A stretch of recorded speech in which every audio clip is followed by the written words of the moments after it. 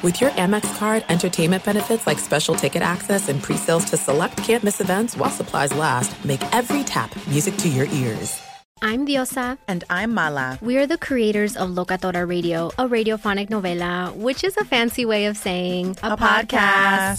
Welcome to Locatora Radio, Season 9. Love at first listen. We're older, we're wiser, and we're podcasting through a new decade of our lives. This season, we're falling in love with podcasting all over again. And getting to the heart of our stories. We're going places we've never gone before, and we're bringing you along with us. With new segments, correspondence, and a brand new sound.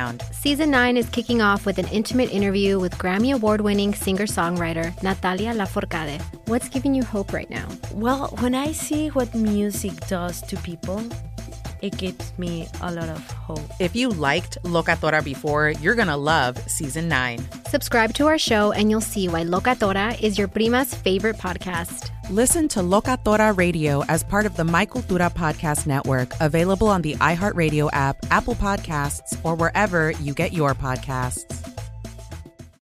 I'm Saleha Mohsen, and I've covered economic policy for years and reported on how it impacts people across the United States. In 2016, I saw how voters were leaning towards Trump and how so many Americans felt misunderstood by Washington. So I started The Big Take DC. We dig into how money, politics, and power shape government and the consequences for voters.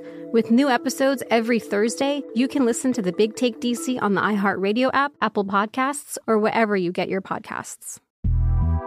The Big Take from Bloomberg News brings you what's shaping the world's economies with the smartest and best-informed business reporters around the world. We cover the stories behind what's moving money and markets, and help you understand what's happening, what it means, and why it matters every afternoon. I'm Sarah Holder. I'm Saleha Mohsen. And I'm David Gura. Listen to The Big Take on the iHeartRadio app, Apple Podcasts, or wherever you get your podcasts. What's up, everybody? This is Stephen A. Smith, host of the Stephen A. Smith Show podcast. Tune in every Monday, Wednesday, and Friday at the very least as I bring you all new episodes that feature the biggest headlines in the world of sports, pop culture, business, and I answer your phone calls and respond to your tweets. You'll hear my unfiltered opinions and straight-shooter interviews with top celebrities and game changers.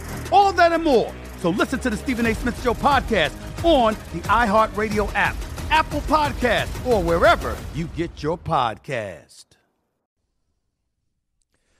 Boom! What up, America? Doug Gottlieb Show, Fox Sports Radio. Getting you ready for another outstanding night in the world of sports. Although we have no football for a couple of nights, we can react to last night's Monday Night Football, which was hard to watch. Hard to watch, right? Good news, kids. We got the Lions, we got the Packers, we got Lambeau Field. Bad news, kids. There's no Aaron Rodgers. And I understand you watch other teams like the Cowboys last year with Dak Prescott, and you think, well, why can't that be us? Why can't the Green Bay Packers lose their starting quarterback and still be viable as a playoff football team? Why? Well, that's got to be a void in leadership. Ted Thompson just not doing a good enough job. Mike McCarthy not adjusting to having a new quarterback. They're not picking the right guy. They should go and get Colin Kaepernick, who's the answer to, I believe Colin Kaepernick, by the time the NFL season is over, he knows the cure to cancer. Are you guys aware of that? Colin Kaepernick has the cure to cancer. I am a proponent of Kaepernick in more so in Houston.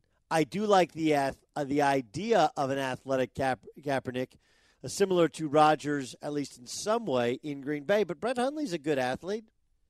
He's just not Aaron Rodgers. And this is what happens when you lose a player like Rodgers, but it's also what happens when your team is structured differently. Look, I've heard a lot of LeBron James is equal to or better than Michael Jordan arguments. And one of the main thrusts of that argument is that when Jordan left the Bulls the first time to retirement, the Bulls were still the number one seed in the East. When LeBron left the Cleveland Cavaliers for the first time, Cavs went from NBA Finals contender to lottery mainstay. They went from the penthouse to the outhouse. They literally were walking around with their pockets. You know, when people are broke, you turn your pockets inside out. It looks like the elephant ears. That's what happened to the Cavs. But the story is not that LeBron is better than Jordan, nor is the story that Aaron Rodgers is that much better than Tom Brady. Context is really, really important. So, too, is construct of the team. No two teams are created alike. No two markets are alike. No two systems are alike. And so the idea that, hey, look, remember when Matt Castle took over for Tom Brady? He won 11 games. That means that Tom Brady is a system player. Belichick's mostly responsible. And Aaron Rodgers, who was leading the Packers to being a contender for the best record in the NFC, one of the better teams in the NFC, now is a playoff also ran. And the only thing that's changed is quarterback. Now, first of all, the only thing changed is quarterback is not accurate. They lost Brian Bulaga now to a torn ACL.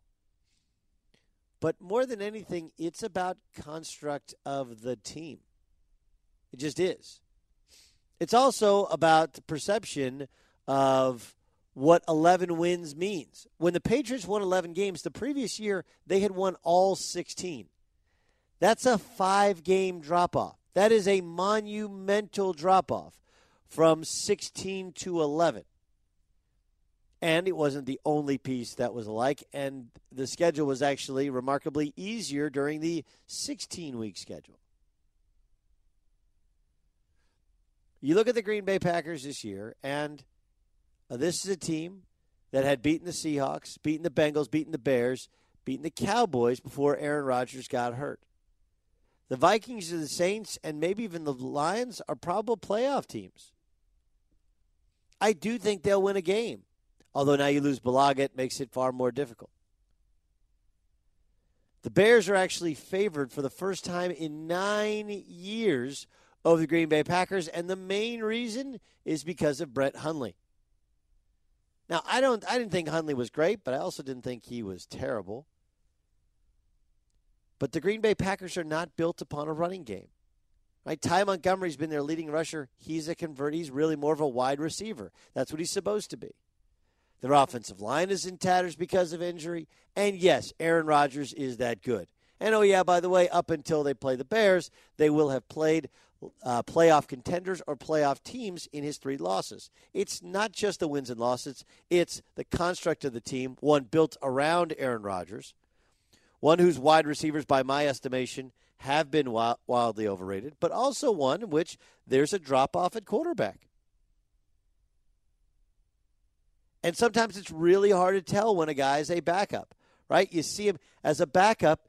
You see him a couple times in training camp. You see him a lot in training camp. You see him a couple times in the preseason. But the preseason, there's so many moving parts that it's not there's not as many complex reads even for the backup quarterback. And so this is our first chance to really see if Brett Hundley has anything. And while he's missed Jordy Nelson, he hasn't turned the ball over a ton. They haven't asked him to try a ton, especially since the 3 interception performance coming in for Aaron Rodgers, going back to their loss to the Minnesota Vikings. They've asked him to just protect the ball, not lose the ball, which is what the Cowboys did when they had Brandon Weeden.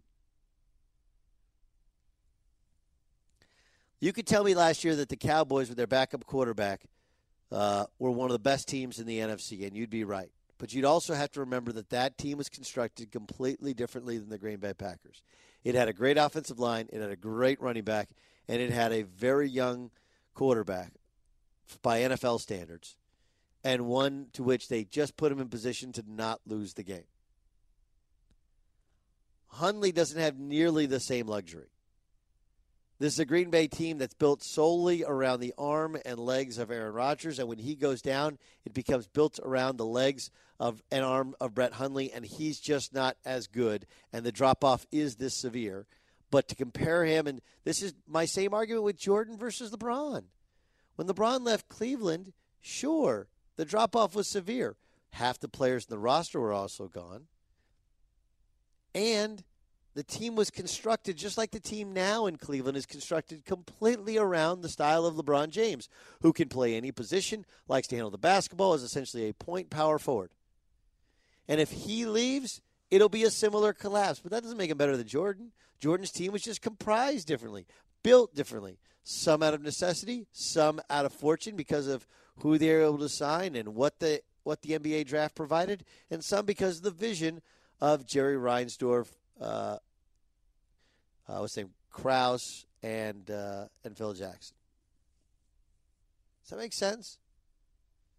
Just this idea that, well, and I do think Aaron Rodgers is the best. And like some of you, took to Twitter to kill me because here we are coming off a Super Bowl comeback for the ages by Tom Brady, and I was like, I think Aaron Rodgers is the best I've ever seen play quarterback.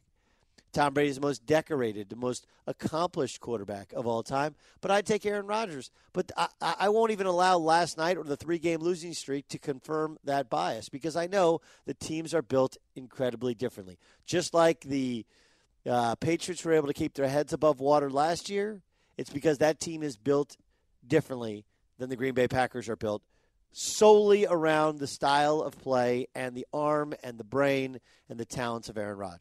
With TrueCar, you can find out what other people in your area paid for the same car you're looking for, new or used. Visit TrueCar and enjoy a more confident car buying experience. Chris Sims will join us later on in the show. He works for both Bleacher Report and NBC Sports. I'm going to ask him about Baker Mayfield as an NFL starting quarterback. Is he too small? Does he move too much in the pocket, or is he is he a Russell Wilson type, or is he Johnny Manziel without the baggage? Plus, I want to ask him about Notre Dame, team he covers for NBC, going down to take on Miami. Frank Vogel, head coach of the surprising Orlando Magic, will be our guest in the 2 o'clock hour. But upcoming next, 2 o'clock Pacific Coast time. But upcoming next, the Chargers had the week off. Melvin Gordon got a chance to get his mind right. And we'll see where the Chargers are after their loss to the New England Patriots a little bit more than a week ago. Melvin Gordon of the Chargers joins the show. We'll ask him about his alma mater, Wisconsin, and why their schedule's so soft. I kid. Next in the Doug Gottlieb Show. With TrueCar, you can find out what other people in your area pay for the same car you're looking for, and on average, save over $3,000 off MSRP. Whether you're looking for a new or used car, visit TrueCar and enjoy a more confident car buying experience. Doug Gottlieb Show, Fox Sports Radio. Fascinated by this LeBron James story, where he Instagrammed a fist out last night, and then, of course, the New York Post blew up his spot. Ramos, are you familiar with the term "blew up his spot"? I am not. Well, I'm almost positive that Ryan Music is familiar with the. Let's find out. Blew up his spot. Are you familiar with blew up his spot there, Ryan Music? Like they blew his cover, like they're putting him on blast. See, then you went another kind of clever. That's what you did. You went another kind of clever saying, yes, they blew up his spot. They put him on blast. They're exposing him, I guess, is how you should describe it without giving it another reference. Did you ever watch the show Cheaters? Where they lure in guys who are in relationships by having women hit on them, and then their girlfriend or wife are watching. Yes. Okay. Yeah. Yeah, you watched that? Yeah, I've seen it definitely. Did you like it? I didn't. Do you watch you like watching other people's spot be blown up? Not really. I didn't take too much. I didn't take to it too well, but I find it interesting at times. Yeah. So here's what happened. There's an Instagram model, which Instagram model is usually one of two things: somebody desperately in need of attention, or sometimes these are more in the escort variety. Heidi Hoback. I didn't make that up. That's her name. Heidi Hoback, who apparently is an Instagram model and hunter, shared her exchanges with LeBron James on a public platform. Quote, athletes slide into girls' DMs all the time, so this is the craziest part, but sheesh, biggest buck I've seen over here. Hoback posted a Snapchat per screenshots obtained by Terez Owens on Thursday, to which James said, "Teach me how to hunt and I'll teach you how to play ball. Deal? LOL."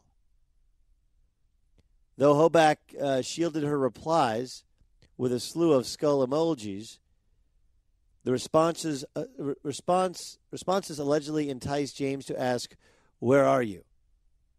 Oh, boy. Hoback went on YouTube. She has a YouTube channel.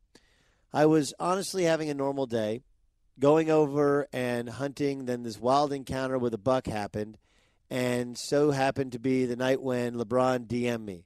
So I thought I'd share. I took a Snapchat to share it with my followers because I thought it would be a funny story. You know, the message was pretty innocent as far as I know. And then some of my followers informed me that he was married, and I had no clue because I didn't follow him. I wouldn't consider myself a fan, so I wasn't that aware at all. I guess that's why it's been made into a bigger deal than I originally thought." Music, do you think that he was hitting on her? Ramos, do you think he was hitting on her? I do. How much is real and how much is simply the world of the internet, the interweb, to which guys kind of have a parallel sense of reality? Like, it looks real, it feels real, but it's not real. I want to get back to this topic a little bit later on. Melvin Gordon had the week off last week, right? I mean, all the Chargers had the week off. I wonder how much he played Madden all week. He's had to defend his Wisconsin Badgers and their pathetic schedule to date. He's Melvin Gordon of the L.A. Chargers. I'm kidding with him. He joins us on the Doug Gottlieb Show here on Fox Sports Radio. Dudes are coming at your Badgers because through some fault of theirs, but no fault in the Big Ten schedule, they haven't played a ranked opponent yet. How good do we actually think this team is? Well, we'll find out after this Iowa game how good we are. The way they just beat up on a ranked Ohio State team, I think this will really show, what type of caliber team we are. But even Iowa, look, that Iowa game was an upset, and their quarterback played incredibly well.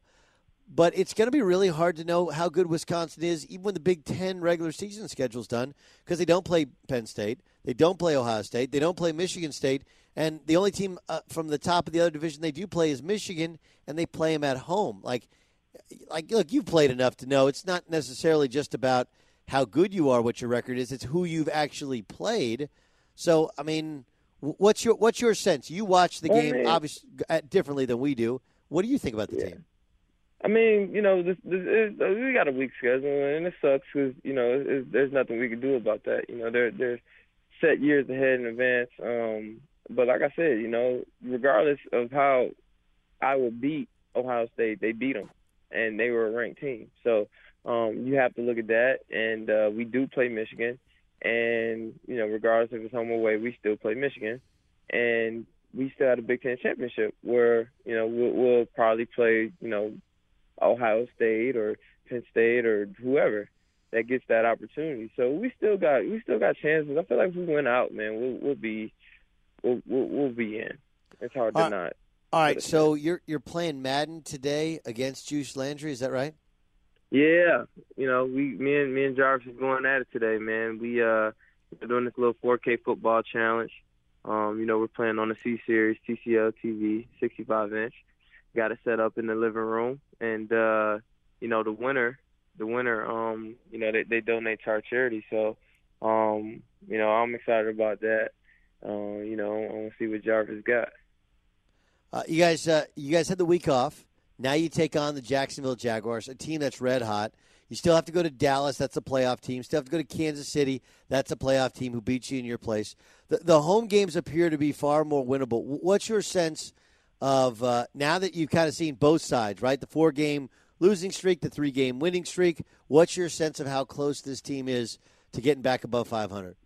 We close, man. We close. We're close, and I feel we could do it. We got everything in front of us, man. We're not out of this thing yet. As bad as we played towards the end of games at the beginning of the season, we're still left with opportunity, and that's all you can ask for at this point in time, to still be in it. And we close, man. We there. We lost to a tough Patriots team. I felt like we should have won, but obviously we lost, so it is what it is. But I feel like we piecing it together, man. What's it like to have such a successful day personally, right? You have 132 yards rushing, and yet your team loses, right? Like you want to. This is what the team's been fighting for. That's what your coach has been preaching, is that we want to be able to run the football, especially on the road. You finally do so, but your team comes up short. What's that like for you to go through? Bittersweet, and you can never really enjoy, a good performance. When you lose, it's bittersweet. It's bittersweet, and that's the best way to put it. Obviously, you want to win the game, and it was a big game to win for us, and we lost. And, I played a big part, in putting us in a position to win, and obviously had a decent game, but, it's never really talked about with a loss, and no one really cares with a loss at the end of the day. Yeah, it's weird, right? That like you perform well, and yet you can't even tout yourself, nor you can have anybody else, because the only thing that truly matters is the team. And so the fact that you average 9.4 yards a carry, as well as you could possibly play, and yet it doesn't end up getting discussed even during the week off. Melvin Gordon joining us on the Doug Gottlieb Show on Fox Sports Radio. Did you, when you're away, you have no games this weekend, did you watch Busman's Holiday? Did you sit down and watch all the Sunday games, see what it was like, or did you get away from it completely? Yeah, I just I chilled. I watched a couple games, on my TV, and just, I just Netflixed up, to be honest with you. What do you do? Rested. Netflixed up, man. So what'd you Netflix? What did you binge on? What did you have to catch up on? Stranger Things too. I couldn't. See, here's the thing: when you have kids and kids go missing, I really struggled early on. I couldn't get to the third episode. So did you like Stranger Things the second season? Yeah, I loved it. I'm not gonna lie, I loved it. All right, I guess I have to. I wish it wasn't over. I'm kind of mad. I mean, I'm sure there'll be a Stranger Things 3, right? Like I haven't read. I mean, especially with House of Cards no longer being in production, Netflix is going to need Stranger Things to have another season, don't they? Yeah, I mean, it'd be interesting to see how they piece it together. I didn't really think Stranger Things 2 would be good because I was like, off the first one, I don't know how they're going to piece it together to make a story. But somehow they found a way. So they make a third season, man. I really see it hard, like finding something, finding a story to go off of. But, we'll see. They surprised me with the second one. So A.J. Green went after Jalen Ramsey. What would somebody have to say to get you to go that crazy on a defensive player? Probably do that right there. Just pushing you after the play repeatedly, just in your ear, just talking trash. And, I heard AJ, is really a quiet player, don't really say much, and, pushing him a lot like he's doing after the play. And honestly, it looked like he just blacked out. So it would have to be something like that. Yeah, no, he just kind of lost. He just lost his mind. Well, you have? Who did you? Oh, yeah. Did you go after somebody? It wasn't like I kind of muffed the player. Like it was a Minnesota game in college, my redshirt sophomore year, I want to say, and like they had to grab me because I was, obviously they didn't want me to get suspended or anything like that. But you kind of just black out, man. It'd be crazy. I didn't, I wasn't punching or anything. I just muffed him like really, really hard, like. And we got in each other's face. Like, it would have been that if the guys didn't break it up. The other thing that's interesting about that stuff is not only do you black out, but you also – that's the most tired you ever get, right? Like, you going through a couple – right? Like fighting in the middle of something else makes you so incredibly tired. Yes, it do. I'm not going to lie to you. It definitely do. That's why when it happens in practice, I'll be like, I don't know. I'm going to sit this one out. So you're playing Madden on the 65-inch Roku. Are you playing as the Chargers? I got to. Do you have to, or can you put yourself on a different team? You said what now? You can't put yourself on a different team, or you can't pick some other team and just go like, I can't play as myself? I don't think you can do that online. You know what I'm saying? Yeah. So I can't put myself on another team online. Tell me you do the powder blue uniforms. I definitely can. Or if they got the what was the Color Rush we have? Color Rush jersey. Yeah. They got those on there. I might go with those. Those are so nice. All right, well, don't let Landry run up the score on you and talk trash. That would be bad. Yeah, that would be really bad because the money goes to your charity, goes to your football camp, which we know you had over 200 campers. So, hey, Melvin, thanks so much for joining us. Best of luck this weekend. Safe travels to Jacksonville. Appreciate you joining us. Yeah, man. Thanks for having me. All right, that's Melvin Gordon joining us on the Doug Gottlieb Show. Let's bring in Dan Byer, find out what else is going on in the world of sports. What do you got, Dan? Well, Doug, we'll get to the NBA in a sec because a big trade finally went down. But since you're talking with Melvin Gordon, let's talk some football. Patriots wide receiver Chris Hogan missed practice today because of a shoulder injury. Patriots are going to Denver on Sunday night. Of course, New England had a bye in Week 9. Steelers head coach Mike Tomlin, Pittsburgh had a bye as well, says that wide receiver Martavis Bryant will be active for their game Sunday against the Indianapolis Colts in Week 10. An ESPN report says the Vikings are considering placing quarterback Sam Bradford on injured reserve because of his sore knee. Case Keenum is going to start Sunday at Washington, and it's expected that Teddy Bridgewater will be activated to be the backup. Bradford, by the way, going to visit with Dr. James Andrews today. Packers lost last night to the Lions, and they also lost tackle Brian Bulaga. Reports say he suffered a torn ACL in that loss to Detroit and is done for the season, while Texans quarterback Deshaun Watson will have surgery on his torn ACL coming up on Wednesday. Now to the NBA. Doug, Lakers forward Luol Deng told ESPN he and his agent have had talks with the team about a buyout or trade, and a trade did happen involving Eric Bledsoe. Suns sent the guard to Milwaukee for Greg Monroe, a protected first-round pick and a protected second-round pick. The Bledsoe trade is interesting because both of those contracts, Greg Monroe signed with the Bucks. He appears to be a player from a foregone era, and one as soon as the ink was dry, they didn't like that contract in Milwaukee. The same with Eric Bledsoe, remember, was out on the market as a restricted free agent, and nobody offered him a big deal, and eventually he signed one kind of begrudgingly with the Phoenix Suns, but it appeared to be too big, and then, of course, he's been injured ever since. So, here, you take my problem, I'll take your problem. You need a point guard. The problem becomes that Bledsoe's a high-volume guy and not a great shooter, and though a great athlete, and they played mostly through Giannis, and Giannis is not a great shooter as well. So I think it gives them a lot of something, but I don't know if it's enough to make them any more competitive in the East. The Luol Deng one is interesting because of all the things Mitch Kupchak did, that Luol Deng contract is one of the worst. But when that story comes out, that's Luol Deng manipulating the media to try and make himself almost sympathetic. Try to get a trade. Like, there isn't a trade out there for Luol Deng. Somebody doesn't want to take on 2 years, $26 million for a guy who can't play, and they're not going to buy him out. They'll wait till the end of the season, and they'll do what's called stretch his contract, pay the remainder over 3 years so that doesn't hurt him nearly as badly on the salary cap. Or in the salary cap. In the salary cap, on the salary cap. What do you think, Ramos? I would say on the salary cap. On the salary cap. Music, do you want to hop in here, in or on? I would go on the salary cap. I'm going to go with on the salary cap. That's a good choice. I mean, I like it. Nothing personal. That's just what I'm thinking. All right, let's get back to this LeBron sliding on a chick's DMs. I get that.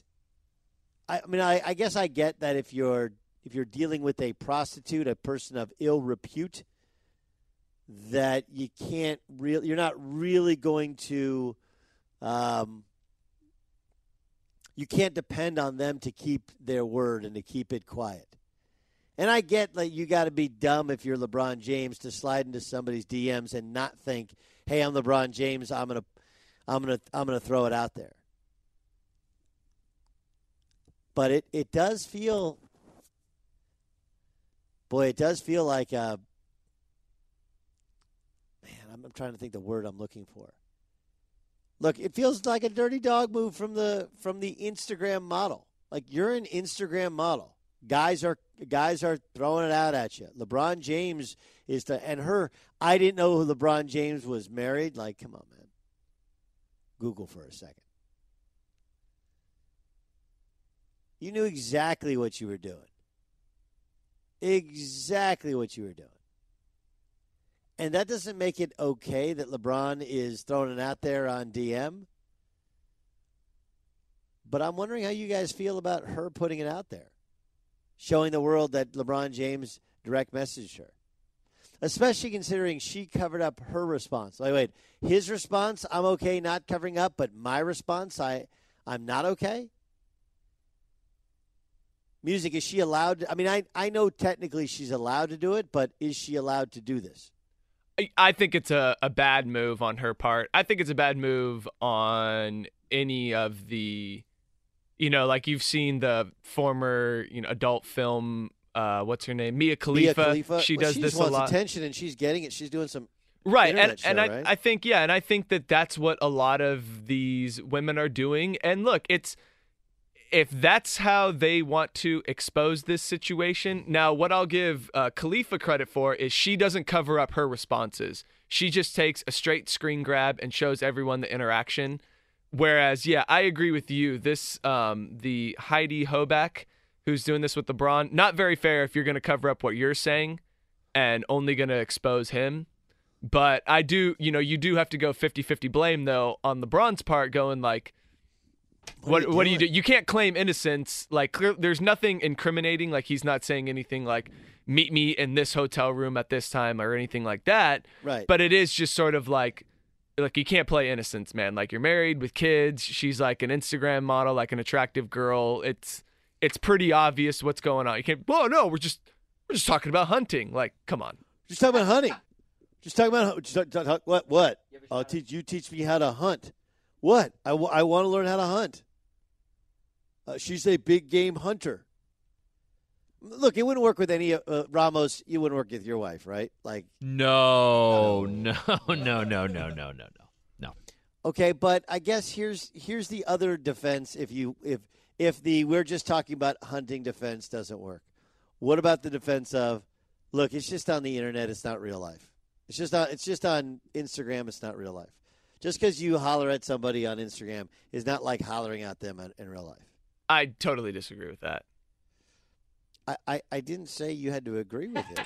I'm asking if that is a viable excuse from LeBron James. I don't think so.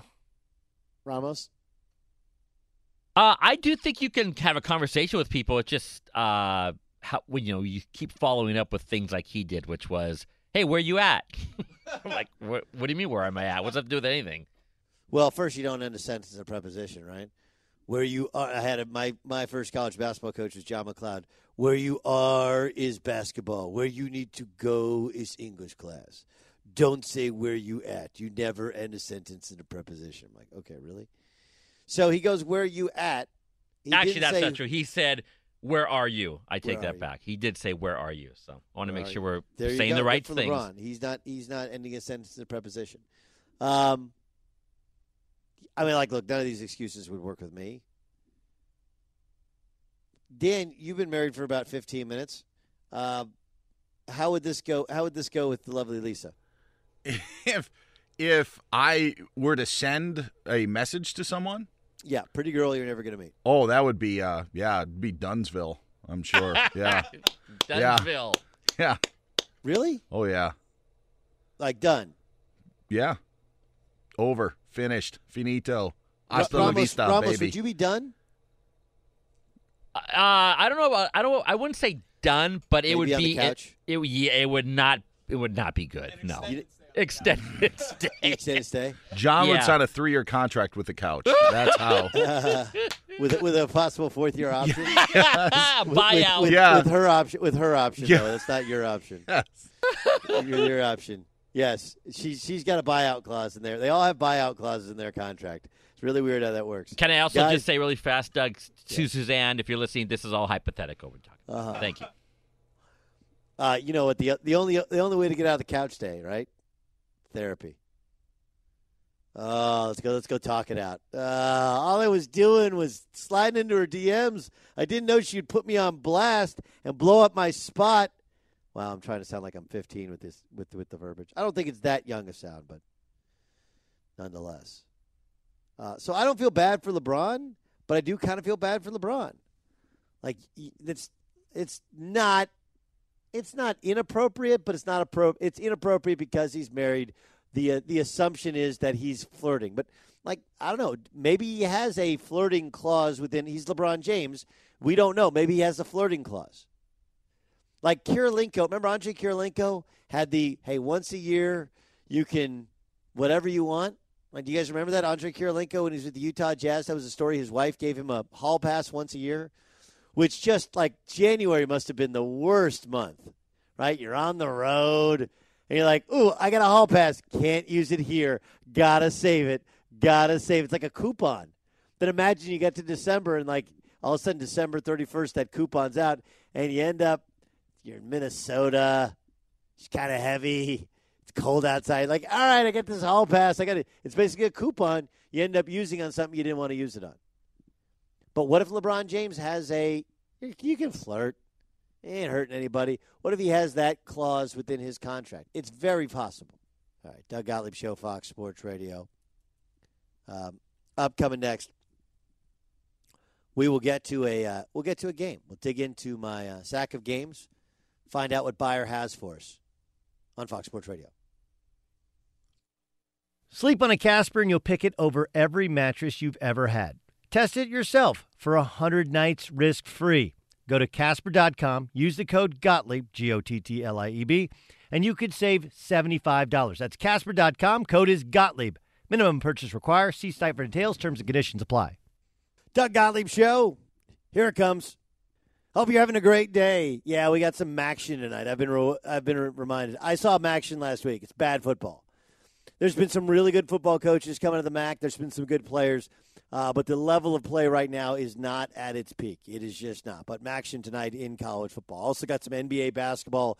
The fascinating part about the NBA and the LeBron sliding into a Instagram model's DM is it takes us away from the fact that the Cavs are 4-6 and take on the Milwaukee Bucks, who just traded for Eric Bledsoe tonight in Cleveland.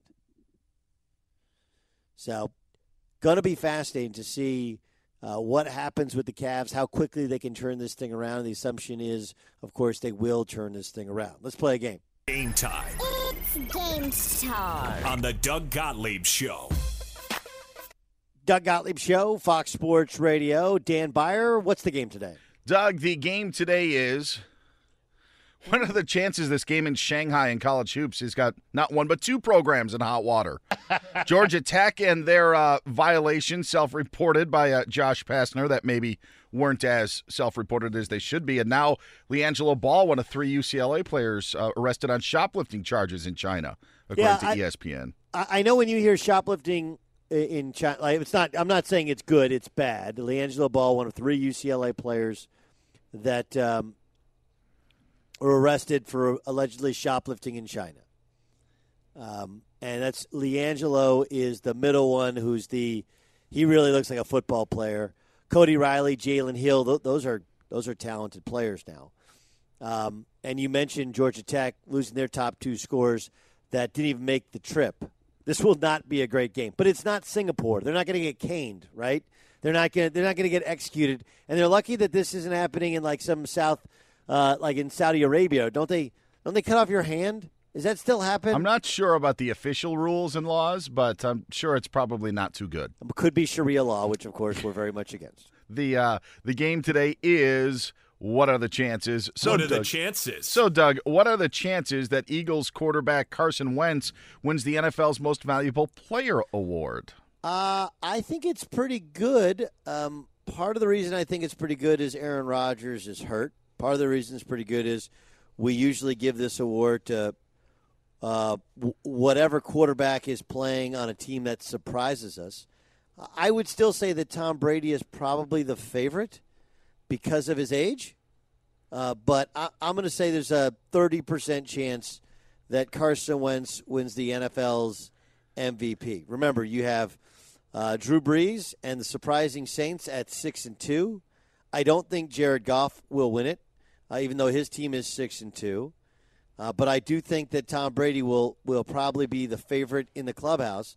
At the turn, 6-2, the Patriots, everybody knows their defense stinks, and yet they've still won 4 games in a row. And because of his age and because he's coming off a Super Bowl win, I would say that as of now, Wentz would be third, Breeze second, and Brady first. Bovada puts Wentz right now as a 1-1 favorite to win the MVP. Tom Brady 21-10, so just almost at 2-1. Those two right now the far and away leaders according to the odds at Bovada. What are the chances, Doug? We've seen the last of Sam Bradford as a starting quarterback because of his knee injuries. Could be placed on IR. Going to see Dr. James Andrews in the very near future.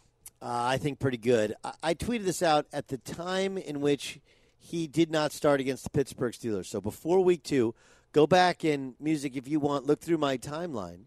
And I said, I think we all know what the answer is, and it's just not the one we want with Sam Bradford, right? He's had a couple of ACLs. He's got so much he's got so much scar tissue they couldn't even MRI it and get a clear definition of what's going on in there. That sounds like this chronic pain sounds like something that you don't want to deal with. I'm going to say 75% chance he won't be a starting quarterback anymore. What are the chances, Doug, we see any change in the college football playoff top 5 rankings from a week ago? None of the top 5 lost, but there were some good wins in there for Oklahoma and Clemson, and number 2, Alabama as well. I would say the chances are that we won't see any change? That we will see a change, that there's going to be a change in the top 5.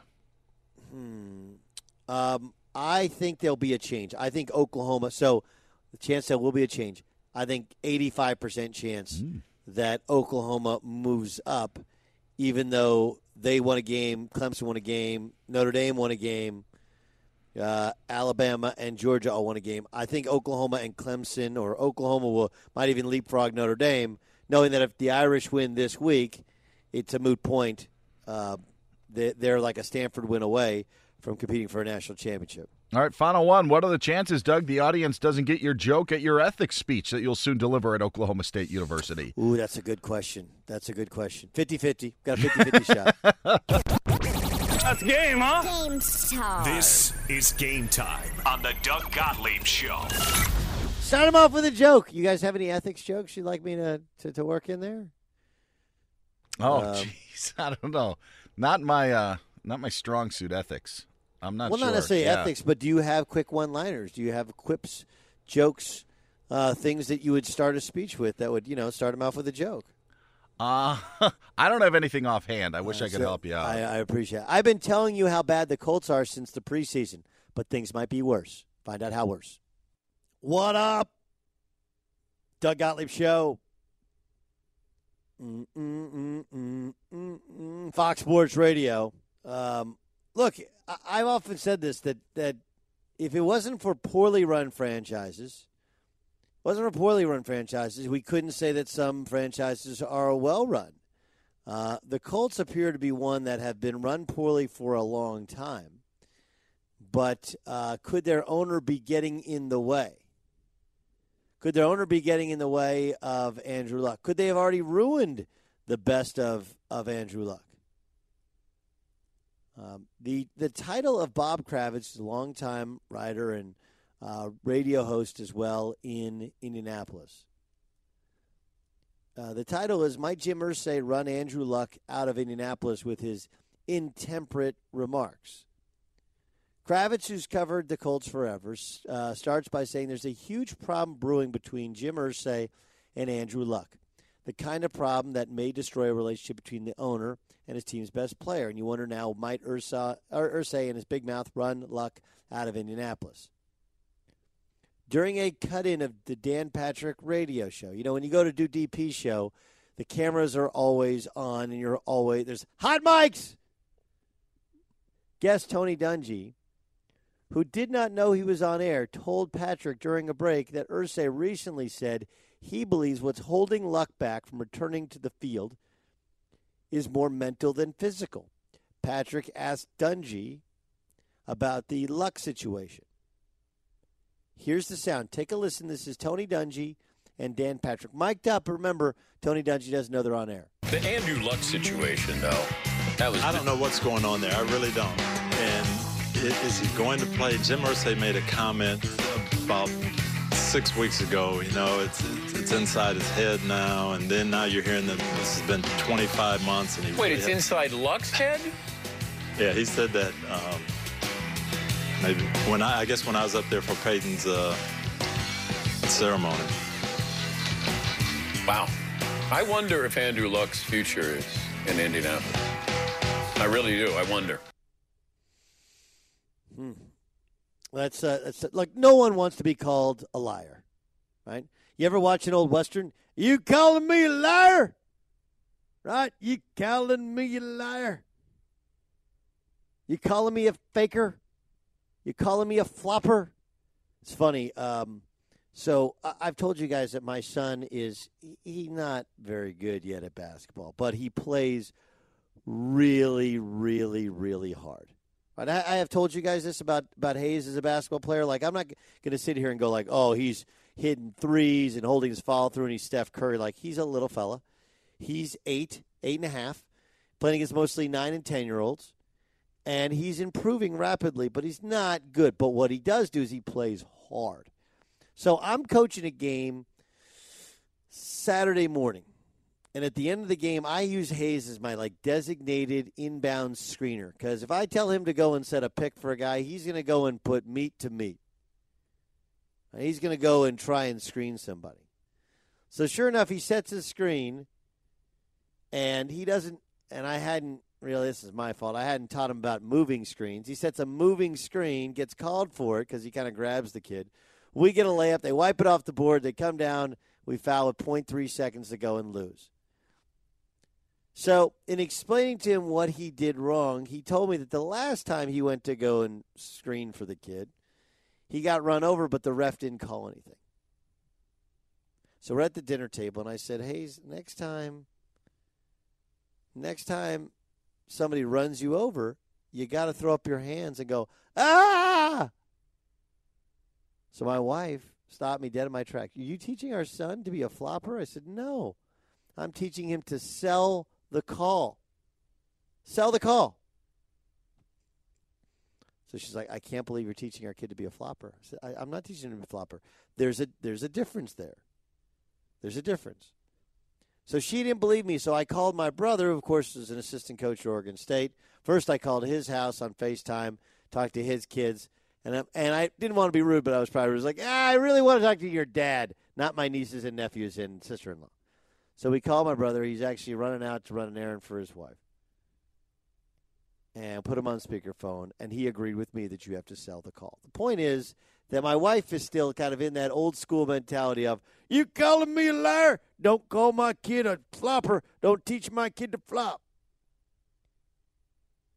And I think how this comes across is Jim Irsay saying, it's all in his head. There's nothing wrong with him. There's two parts to it. There is the mental aspect of any comeback, especially when you're like the greatest attribute you have. What makes or breaks your career is your shoulder, is your arm. And if you've had a near NFL death experience in your inability to rehab that shoulder properly and get that thing worked on, you're going to be super sensitive to it. So part of me says, hey, that's his instrument, right? That's his trumpet playing lips. That's his guitar playing fingers. His shoulder that's $150+ million shoulder. Of course he's going to be sensitive to it. And there is a reality of anybody who's ever come back from a catastrophic injury will tell you, like, yeah, even when you're back, I mean, just think of when you pulled your hamstring. Everybody has this. You pull your hamstring. I pulled mine about a month ago, and you feel fine. You're like, I'm fine. But what you don't want to do is you're like not ready to go full speed because it felt fine before you pulled it, and in your mind you feel the pulled muscle even when there is no pulled muscle. So the question, the honest question is, when Irsay said it, how was it met by Andrew Luck? Was it met, you calling me a liar? Or was it Luck saying, listen, I understand it might be in my head, and maybe it is, but athletes know their body better than anybody else, especially, like, here's one thing. And Music, you're an athlete. You can do you know how much you weigh right now? Like, if you stood up, you're stand up right now. Yep. Do you about know, could to the pound or two, could you guess how much you weigh? Yeah. Yeah, I think most athletes can. Now, there's a lot of you guys sitting there, Ramos and Byers, sitting there going like, well, I know how much I weigh. Yeah, there's something about being in tune with your body. One of the things I've never believed is anybody who's like, I took supplements, I didn't know what I was taking, I tested positive for PEDs. When you're a professional level athlete, even I even think a collegiate athlete, you know how much you weigh, you know how your body feels, you know exactly what you put into it. And you're so in tune with it that when something's not right, you feel it even if the doctor doesn't see it. That's really what Sam Bradford's saying here. Sam Bradford's saying the MRA doesn't come up that I tore anything, but it just doesn't feel right. So it may sound like I'm taking both sides of it. I kind of am. I understand what Irsay's probably saying. Hey, look, we did all these tests. He's had the surgery. This has got to be in his head. But you got to be very careful how that story gets out. And now that Tony Dungy leaks it out, even if he didn't intend to do so, now you start looking around going like, are you calling me a liar? Don't call me a liar. But we did say that he would miss the season, and that it might be the best thing that could happen. Recently, there was a report out of Denver, unconfirmed locally, that Irsay was upset at Luck because he felt like the quarterback had given him every reason to believe he would be back either at the start of the season or early in the season. During the summer, in fact, Irsay told reporters that Luck would be back for the season opener, and then preseason game against Detroit, he insisted Luck would return early in the year. So Irsay's a little hurt because he put his name out there, and now he looks like a liar because he said that Luck would be back. And looks like somebody just trying to sell tickets to go see his star quarterback. And I'm sure Luck and his camp think that Irsay called him a liar because he's saying that all of the issues with Andrew Luck's shoulder are just in his head. Yeah, I would say that's a recipe for a fractured relationship, but I don't think that relationship is broken if they have, in fact, continued to converse on the matter. All right, Chris Sims from Bleacher Report will join us upcoming next. I want to ask him about Notre Dame. If you haven't seen, Jamal Adams got concussed, so we don't know his status for this upcoming game. Winbush, their quarterback, is a tremendous runner who does have a good arm but hasn't been called on to use it a bunch. We'll talk some Notre Dame, Miami.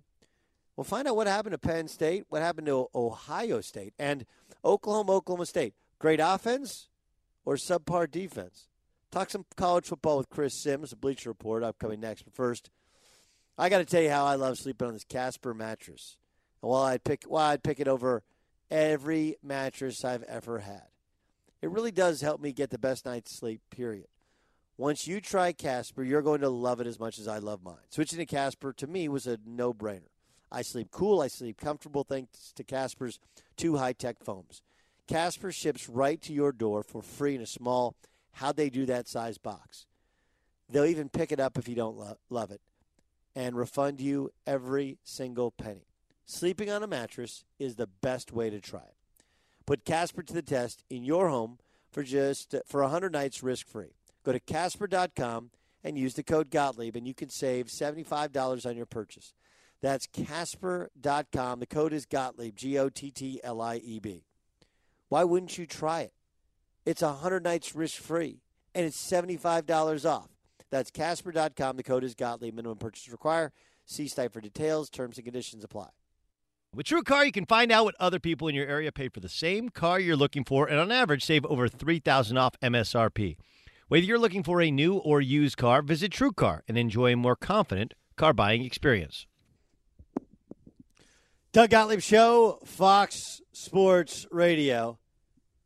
Let's apologize for a guy named Reed Forgave, who's clearly a pay-the-players sort of guy. Reed writes for CBSSports.com. Also wrote for GQ, the magazine. And with the 3 players playing for UCLA who've been arrested for shoplifting, getting ready for their opening night game against Georgia Tech, who's without 2 of their players for let's go quickly to Dan Byer. Go ahead. Breaking news from Fox Sports. Doug, sorry to interrupt, but Major League Baseball has just sent out a tweet from their official handle saying that two-time Cy Young Award winner Roy Halladay was killed in a plane crash today. The news coming in as there were reports that a plane owned by Halladay had crashed, but now Major League Baseball, on their official Twitter account, tweeting out that Roy Halladay was killed in a crash, two-time Cy Young Award winner, as I mentioned, an 8-time All-Star. Roy Halladay was 40 years old. Wow. And as you guys have come to learn, I have several friends that play Major League Baseball, and he's Doc, as he was known, was just a beloved guy, just like one of those great dudes. 4-time Cy Young Award winner, killed at the age of 40. Sad stuff. All right, I'll get to what Reed Forgave tweeted and how idiotic it is upcoming. All right, from sad news, let's not let us completely bum us out because we do have great college football this weekend, and Chris Sims does an amazing job of covering it, covering Notre Dame games for NBC. And, of course, he has part of his own radio show on Pro Football Talk on NBC Sports Radio, and then you can read his work on Bleacher Report. Here's a guy that's got a lot of different jobs. Chris, let's start with the Irish. Right. How good? I know Jamal Adams is hurt or has the concussion, but how good do you think this team is talent-wise? I think they're pretty legit. I think they're actually being underrated in the grand scheme of things. I really do. And let me get this straight. I mean, my whole life, I think Notre Dame's been overrated. I mean, when I was at Texas, they were stealing BCS games from me, but I think this is truly a year where they've been underrated to a degree. And the first thing is, as you know, or anybody who's been watching college football, the offensive line is special. There's no doubt about that. The two guys on the left side, McGlinchey and Nelson, they are first-round talent. They are the best left side in college football for my money, and the rest of the O-line is really good too. So it's full of pros. Then you add to the running backs, and then you add to Brandon Winbush, who is the absolute perfect college quarterback.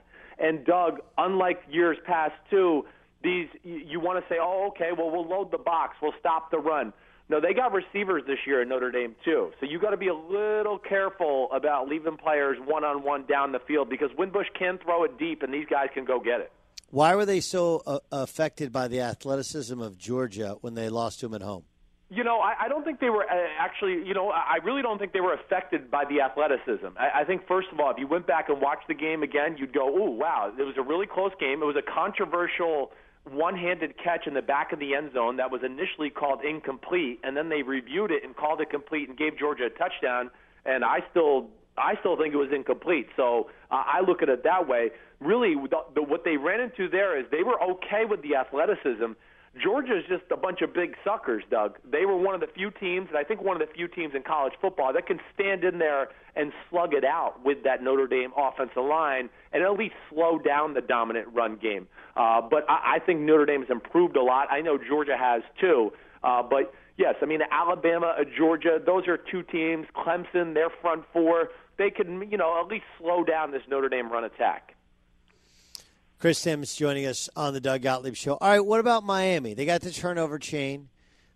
They've survived. They survived Georgia Tech a couple weeks ago. Looked really good this past weekend, quite obviously. Right. How legit in terms of percentage of back is the U? Because when I say back to the U, those old U teams just had more NFL talent than other people. Is that what we're seeing from this Mark Richt-led team? No, not yet. Like you said, those old, the U teams, those were special. That was legitimately when we might have been able to have a conversation, like, could this college team beat some pro teams in the NFL? They were stacked, like you said. Sean Taylor, Ed Reed, Moss and Andre Johnson. It was ridiculous. Clinton Portis, McGahee. But I do think it's on the right track in Miami. They have the size and physicality that you would like out of a top-tier football team, and I do think their front four, when you look at them, they look the part, so I'm excited for that battle. I think the pieces that Miami are missing, they don't have those explosive, special skill guys quite yet. I think they're coming because I think Mark Richt can really recruit, and he'll get them there, but I don't think they're back to what they once were in their glory days. All right, so who you like? I like Notre Dame. I got to see it to believe it. Like I said, I mean, Notre Dame has come out every week and just imposed their offensive physical dominance on everybody except for Georgia. And really, I think they're, like I said a little earlier, they're a better football team now. This defense that Notre Dame has with Mike Elko as a defensive coordinator, it's special. They don't let up a lot of big plays. I like Notre Dame in like a tough-fought physical football game. I'm going to say like 27-24, 27-23, that type of range. What happened to Ohio State? Ohio State, I mean, hey, to me in the big scheme of things, they can't do it every year. I mean, how many players did they lose to the NFL last year? So it is a little surprising to me that their defense has been steamrolled here as of late, especially the first three quarters against Penn State. Last week it was horrible. But, again, I mean, Urban Meyer's all legend. You can't just replace some of the bodies that they've lost over the last few years. I don't care who you are. Oklahoma State and Oklahoma combined for over 110 points. 62-52 was the final score. How much of that was great offense? How much of it was porous defense? I mean, they don't play defense in the Big 12. I mean, the Big 12, for my money, and I'll preface it with, I like the Big 12. I played in the Big 12, so I have Big 12 pride. But the Big 12 stinks, plain and simple. I don't know any other way to put it. It's a flag football league. It's a 7-on-7 football league. I don't think they can sit there and physically mix it up with the Alabamas, the Georgias, the Clemsons, the Notre Dames of the world. I really don't.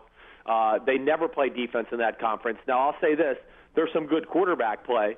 I mean, Baker Mayfield's a baller. There's no doubt about it. And it's not just a college baller either, Doug. He's like legit NFL talent to me. I don't know if you've seen me on the NBC broadcast. I hope you're tuning in to watch me because you like me. I do.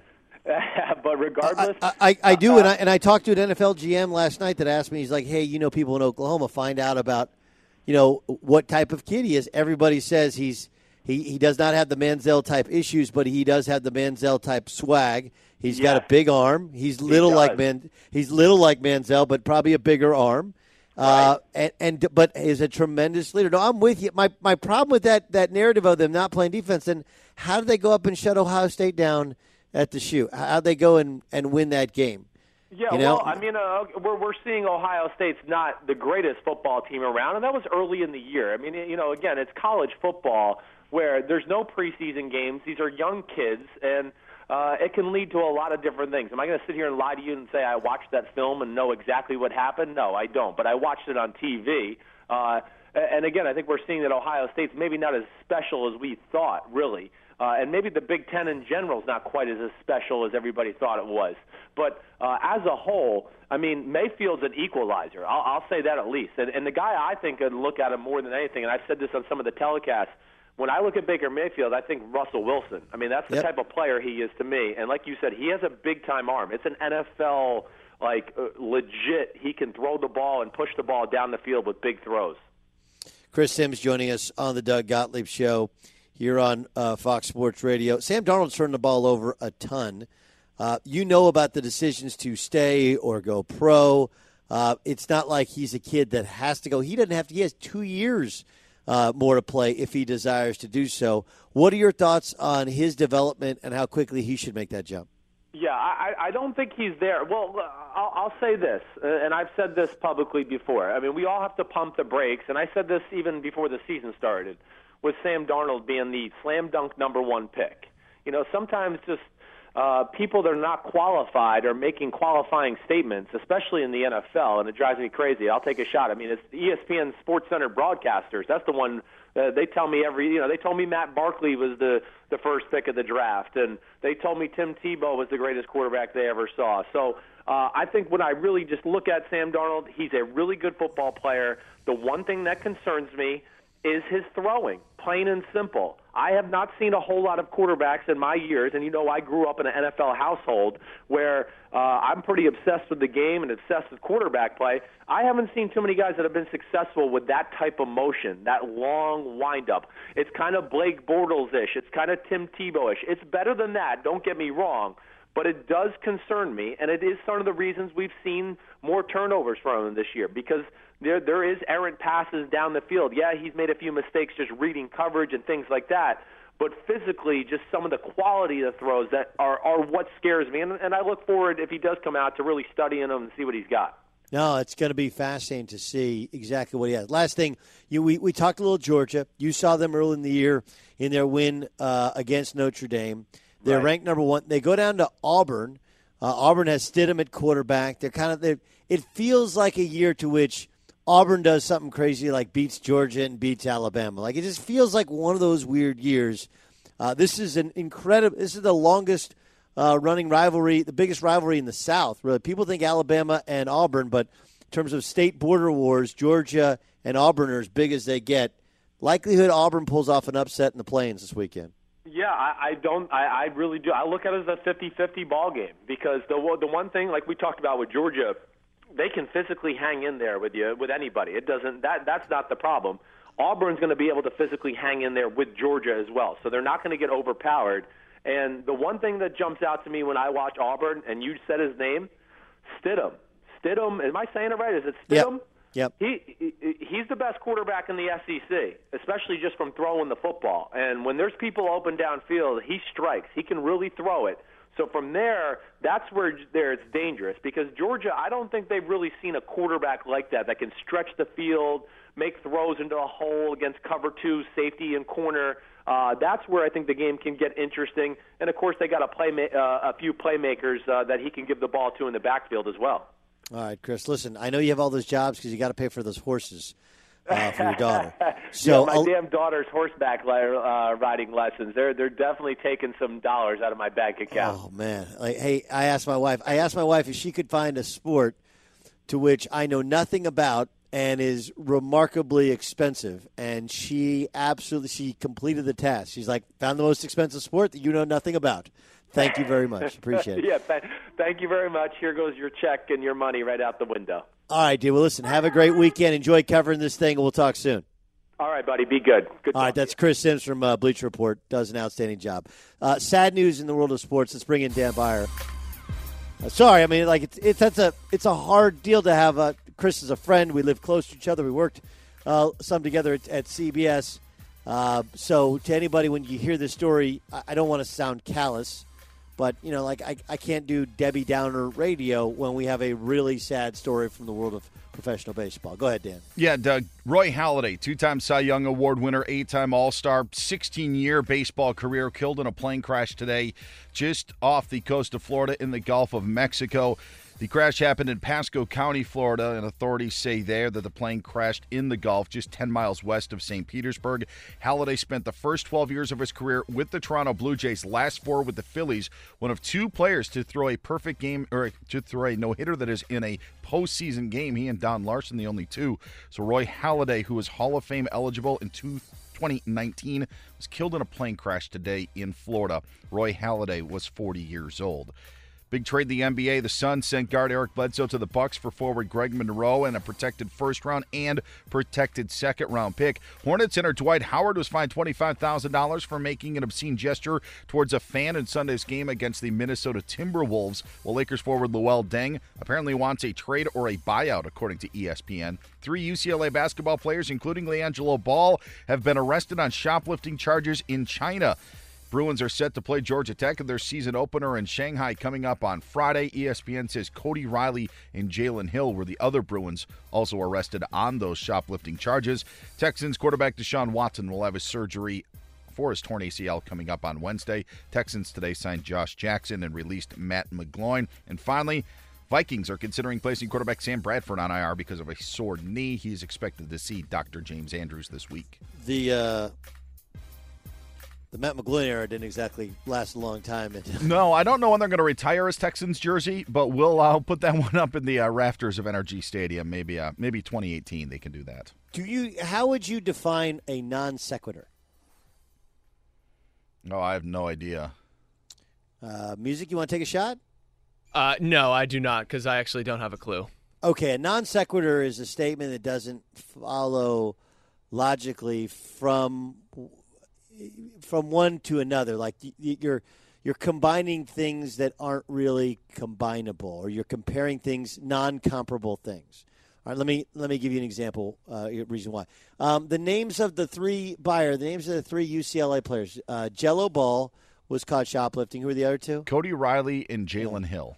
Cody Riley and Jalen Hill.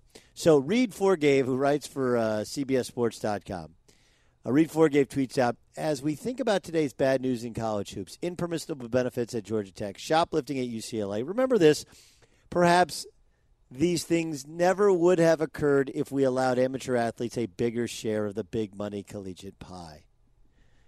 Because Jello Ball, who has a Ferrari, he has a Ferrari. The idea, what Reed Forgave is saying is like, listen, I know they stole in a foreign country and embarrassed their families, themselves, the universities that paid to have them go there. Frankly, our country, it's embarrassing. I know all that. But let's not blame the players who actually did this. Let's blame the NCAA because we think they're somehow holding back some billions and billions and billions of dollars of money. All right, Reed, listen, that's just stupid. Just stupid. It's what's called a non sequitur. It's a non sequitur. First of all, the idea that LiAngelo Ball doesn't have money in his pocket when he has a Ferrari at home is stupid, uneducated, and what you're trying to get is confirmation bias from the masses. You're trying to get people to go like, oh yeah, billions and billions. Second of all, you're not being realistic about it. The billions of dollars in TV money are definitely not for Georgia Tech basketball. There's no wanton desire for Georgia Tech basketball. There just isn't. If not for two Georgia Tech players being suspended, you wouldn't be able to name two Georgia Tech players playing basketball. And I grew up loving point guard you and Bobby Cremins, and he offered me a scholarship at my house. They had Mark Price. I love the Enid Plainsman Mark Price. And Travis Best and Kenny Anderson and Stephon Marbury. Like, they had baller point guards there. But let's, like, the billions and billions, everybody uses the term billions of dollars. Like, there's 70-some-odd teams. It's contracts that are paid out over 20 years. Most of them are for football, and they're not for the 99.9% of players. They're for the teams, the brands, and the 0.1% of players that people actually care about. The idea that some players should get, and I'm not sure if you're aware of this, when you go play in China, you get money. It's not spending money, it's per diem, but you don't actually need it. They probably had a couple $100 in their pocket for the trip, in addition to whatever they had from home. And so forgiving illicit behavior because the NCAA only allows a cost of attendance. The NCAA only pays these guys $5,000, $6,000 above the full scholarship, room, board, tuition, books, etc., etc., etc. And somehow using it to, you know what, I think if they would have paid him. No, they wouldn't. Because you're not taking human nature into effect. The idea that, like, first of all, the players who, like LiAngelo Ball, is going to get cost of attendance, right? $5,000 or $6,000, whatever you get at UCLA. However many months, however many years he stays at UCLA, he is not at the level of his younger brother or his older brother in terms of how they're viewed.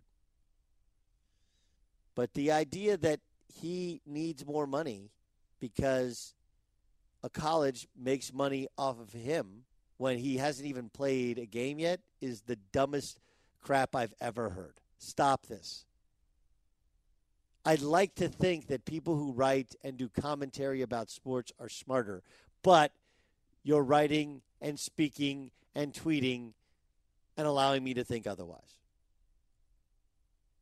Oh. Ugh. Ugh. Yes, we should feel bad about UCLA profiting off Lonzo Ball's image in his 6 months on campus so that his dad can profit off Lonzo Ball's image for the rest of his natural life.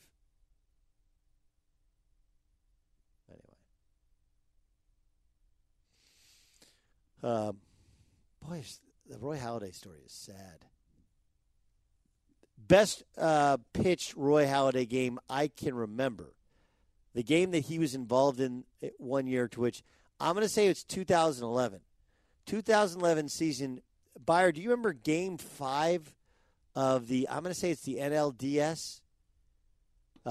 Game 5 of the NLDS, he actually lost. And I want to say he pitched like a one-hitter or something crazy like that. Was it the NLDS in Game 5? Taking a look here, it was a 1-0 win by the Cardinals. Correct. That's correct. That was 2011, correct? Yes, and Halladay went 8 innings and struck out 7, allowed 1 earned and 6 hits. 6 hits. Okay, so it was Carpenter. Carpenter only allowed 1 hit or something. Yeah, 3-hitter, I think. 3-hitter. That's when they tore off Carpenter's clothes. That was on a Friday night. It was one of those baseball being played on a Friday night. There was great college football on Saturday, great NFL game on Sunday, and nobody paid attention. But Roy Halladay was money. Gosh, it's sad. People always say that we were about helicopters, personal planes with small planes. I know the numbers still say they're safe, but a lot of guys have gone in that stuff. Payne Weber. Payne Stewart. Yeah. Payne Stewart, of course, famously. Halladay is due up for induction into the Hall of Fame in 2019. And when you think about the era that he pitched in, there are many people think that he could be a first ballot Hall of Famer. I would say he is a first ballot Hall of Famer. Wouldn't you? Yeah, I think so, for sure. And that's not the emotions of today that I'm saying that. I'm saying that you look at, you mentioned, he pitched towards the end of the steroid era, and he was a horse in that he led the league in innings pitched, I think, 4 different times, and he led the league in strikeouts to walks ratio 5 different times. People will go to wins and losses because he only has 200 wins. I mean, sadly, this will probably cement him in the Hall of Fame, but a 3.38 ERA, 200 or so wins, and pitching well in Major League Baseball for a decade, I think he's in first ballot. I could be wrong. He also led the league in complete games 7 times. So while the wins might not stack up in comparison to past eras, in this era, that's a winning pitcher. You also look at the bridge from what you have with the great Toronto Blue Jay teams when Cito Gaston was the manager in the early 90s and Joe Carter's running around the bases. Toronto Blue Jays baseball after that wasn't much. And realistically, aside from maybe a couple of runs that we've had in the AL postseason these last couple of years, it hasn't been much in between. The only thing that they really had during that span was Roy Halladay. Yeah. Realistically, when you look at the face of the Blue Jays organization for the 12 years that he was there and then ended up he gets acquired by the Philadelphia Phillies, and then the Phillies use him in some of their postseason runs. But really, the face of that franchise for years and years in Toronto, just really, really sad. And I know fans all around baseball are taking it hard, but specifically in Toronto, I think about today with this Roy Halladay news. It's terrible, terrible stuff. Nick Wright thinks the Cowboys are right where they needed to be after their win over the Chiefs. I'll tell you if I agree or disagree on the Doug Gottlieb Show, Fox Sports Radio. Broadcasting live from... With TrueCar, you can find out what other people in your area paid for the same car you're looking for, new or used. Visit TrueCar to enjoy a more confident car buying experience. Doug Gottlieb Show, Fox Sports Radio. Every day at this time, we like to play you a portion of a radio show or a TV show on radio that occurred earlier today under the Fox Sports Radio banner. Starts early in the morning with Clay Travis to First Things First with Chris Carter, Nick Wright, Jenna Wolf. Of course, they hand their show on Sirius XM 83 off to Undisputed. That's Skip Bayless, Shannon Sharp, and Joy Taylor's show. You got the Dan Patrick Show. You got Colin Cowherd. You got Rich Eisen. You got all the shows that follow mine. We call it... And now...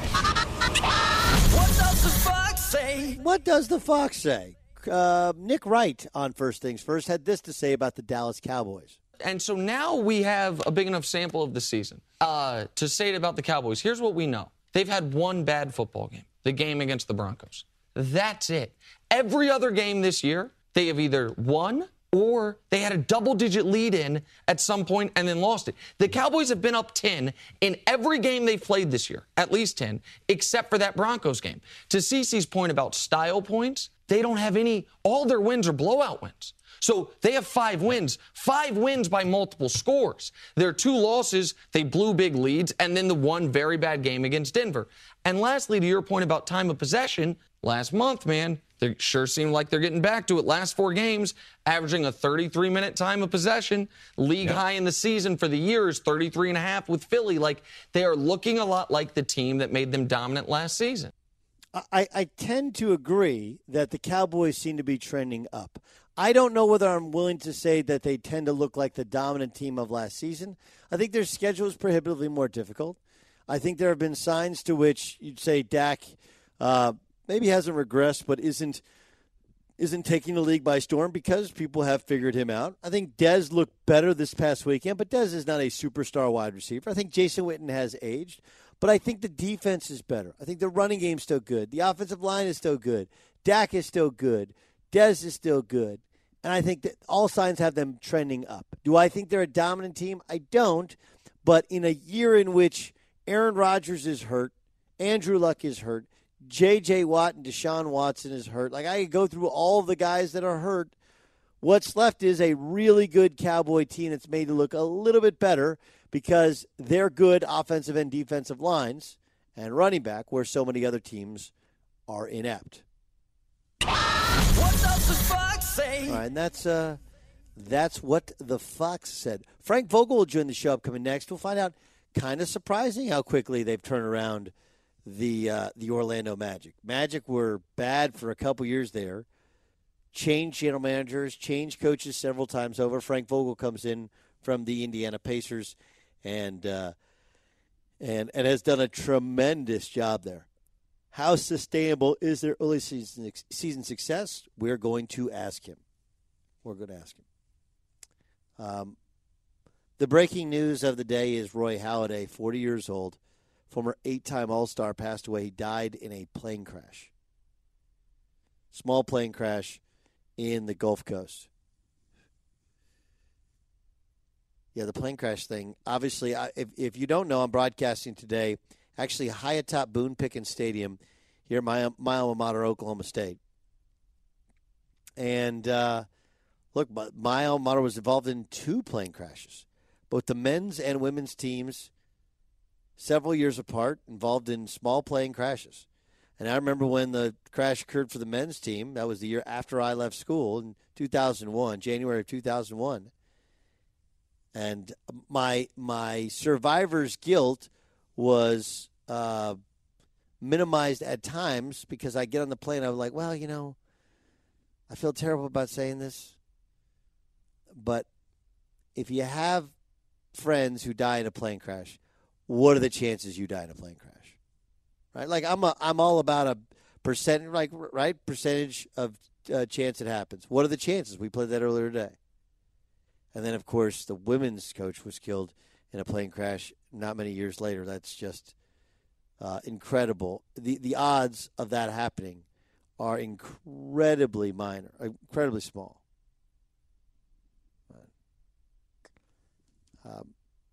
And then you have the, in addition to LeVar Ball calling out Luke Walton over fourth quarter playing time, now you have Jello Ball, who's yet to play a college basketball game, get arrested for shoplifting before the Bruins play in Shanghai, China. We'll catch up with Frank Vogel. How real is the Orlando Magic start? Find out next in the Doug Gottlieb Show, Fox Sports Radio. What up? It's the Doug Gottlieb Show, Fox Sports Radio. Sad news today. I mean, just really, really sad news. Roy Halladay died in a plane crash, 40 years old. 40 years young, to be honest. Roy Halladay, younger than me. Yeah, like I don't know how long I'll be blessed to be on this earth, but 40 is just not long enough. Thankfully, I've made it past 40. 42, not long enough for me. I'll go a long time. That'd be my goal, a long time. Boys, I am in the Midwest today, and it's cold. And you know what I also found about cold? I don't like it nearly as much as I used to tolerate it previously. Like your blood thins out really, really quickly. It just does. Like, guys, when did I start? I started about 6.5 months ago, right? 6.5 months ago I started the show.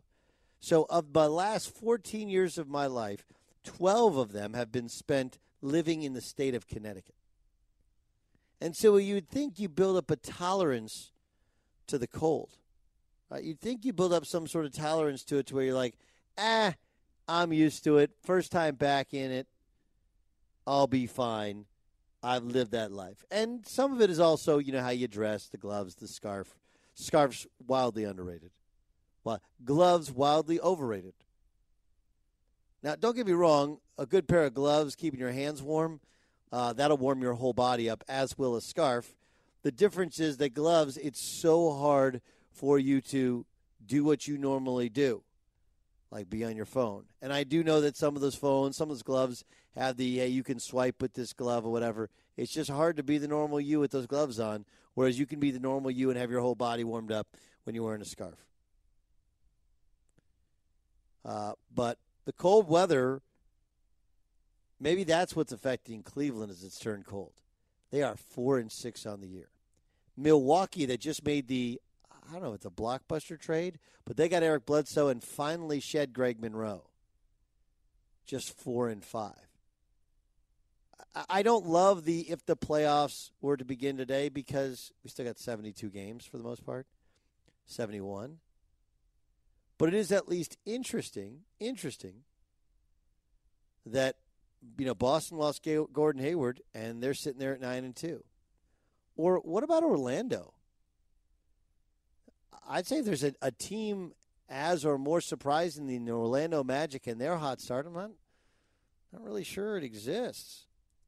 Let's catch up with Frank Vogel, the head coach of the Orlando Magic. He joins us on the Doug Gottlieb Show. I was talking about how quickly my blood thinned out moving from Connecticut to California, moving from Indianapolis to Orlando. Now when you go to cold weather cities, how much are you like, how did I do this? Well, it's a big change, that's for sure. But I've gotten used to packing coats when I go north. I know, but it's like even the first year, as much as you're like, well, listen, I've built up kind of this resistance to the cold. It's really like your first year in, all of a sudden you feel it, right? It like rattles your bones right away. Or did you have that kind of 1 year built in to where it didn't affect you nearly as badly? No, it affected me some last year. When you go up north and you just get a taste of that cold weather, it hits you pretty hard. What's changed so dramatically with this team? And I know it's early on, and I know you'll go through tough stretches, but the team feels so different than in the recent years. What's different? Well, I think the talent level's coming back around, and we're growing. We got a lot of young players that have gone through a lot of growing pains, and we thought we were poised to take a big jump last year, and it didn't work out early in the season when we were trying to play a style of play with a lot of big guys, and we shifted our identity mid-season to try to modernize our team and to play more of a small ball approach with switching and three-point shooting and tempo and pace, and we planted the seeds for a lot of this style of play last year, and in the hopes that we could kind of pick up where we left off last year, and we had a little bit of success last year, and it's resulting in some wins early on this season. It's interesting because you implemented more of a small ball approach at the end of your run in Indianapolis, right? I mean, putting Paul George at the 4, which at first he was kind of standoffish about, and then I think he started to understand, like, hey, wait, that means I get mismatches. How different is this team and this compilation, this roster, from the roster you had in Indiana, in which you went small there? Yeah, well, Paul George is obviously a difference maker, with that team. And, it was all designed to help Paul, and ultimately did not really play the 4. We played small ball, but, we ended up using Solomon Hill or C.J. Miles as the 4 with that group, and, allowed him to play to his strengths in terms of guarding on the perimeter on the other end, as opposed to, boxing out big guys. And, it worked out well for that group. And, I learned a lot about this style of play with that last season I had in Indiana, and I've been able to incorporate a lot of those lessons in how the game is played now and how much it's changed over the last few years here in Orlando. You've taken 295 threes in 10 games. So, look, my math is, right? That's like 29 and a half per game, which is a lot. And we look at the pace and space era, which the NBA is clearly in, and the league average is about 33s a game, which is spiked up to kind of an all-time high. Granted, very early in the season, but this is a trend to which is not going to end by the end of this year. What's the limit? Like, there's got to be a point to which, because if last year it was like in the mid-20s and this year it's 30, then it stands to reason next year is 35. Like, what's the point to which, all right, there's no more possible number of threes you can take per game? I don't know. I saw Houston shot 57 in a game earlier this year. I think that might have been the most that I've seen. I don't know. I don't really know where the limit is. You know what I mean? There's definitely an emphasis on, if you can't get the rim, kick it out for threes. And we're emphasizing that with our team. We want layups or free throws first and open threes second. And if we don't have that, we want to work the possession until we get one of those. We want to minimize our mid-range shots, and there's still a place for that in our game, but it's not the highest efficiency play. And our guys are buying into that and adopting this style. Have you ever taken a guy out for taking a mid-range jump shot? No. I've taken guys out for taking contested jump shots, but that's a contested jump shot, whether it's a mid-range or a three or whatever. We don't want to take bad shots. What else do the numbers tell you as you've kind of fully embraced kind of the new era of NBA? I think the layman says, okay, well, I get it, layups and threes, especially corner threes. But what other parts? Because everybody has the analytics department, and you're trying to find an edge. What else do the numbers tell you that we don't, as fans, know enough about? Well, I don't know. I mean, that's a loaded question. We could probably have a 10-hour conversation about what each in particular stat means. I just think that we're trying to. I've always felt like even when we had slower teams back in Indiana, that pace was important. That we tried to play, attacking early in the clock. You got to get some buckets before the defense is set. Whether you're a big post-up team or a pace and space team, you want to play that way. So offensively, we're preaching that, and we want that, but we don't want to force or attack early. You know what I mean? We want to either attack early or attack late. Right. If we don't have something great early in the clock, we'll work the possession until we get something good. And so I think one of the stats that is a little bit misleading is the pace stat. Which factors in two sides of the basketball. If you're a defense that makes teams work for 24 seconds, you're not going to have a high pace. And you could be a walk it up team that shoots quickly, that has a high pace. So I think that's one of the more misleading stats. Frank Vogel joining us on the Doug Gottlieb Show. You lost your last two, including the Celtics. Celtics had the best record in the NBA, and everybody's talking about their offense because of Kyrie, but really their defense is what did a great job limiting you guys. I think you shot like 20 or 21% from three. And it's fascinating to watch as a longtime kind of fan of basketball how defenses play differently. You mentioned how you're switching more. And, look, when we were coming up playing, the first thing you do is build a wall in the paint. Stop the ball and build a wall in the paint and then build out, right? But that's not the way it's played now. You have to challenge, contest every one of those three-point jump shots. Is there some reteaching even of your own defensive philosophy? Oh, there absolutely. It's complete. It's not reteaching. It's a complete breaking of the mold.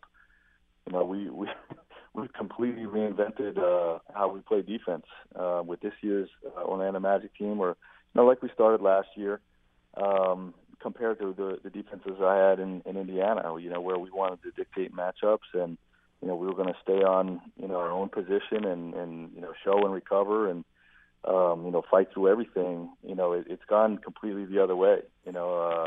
With 5 3-point shooters out on the floor most of the time, it's very difficult to play that style of defense, without incorporating some switching. So, we've done that a lot more with our group, and we've seen some early success with it, but we still have a long way to go. Well, Aaron Gordon knocking down three-point shots, I think, changes the dynamic of the team, makes him somebody you have to guard.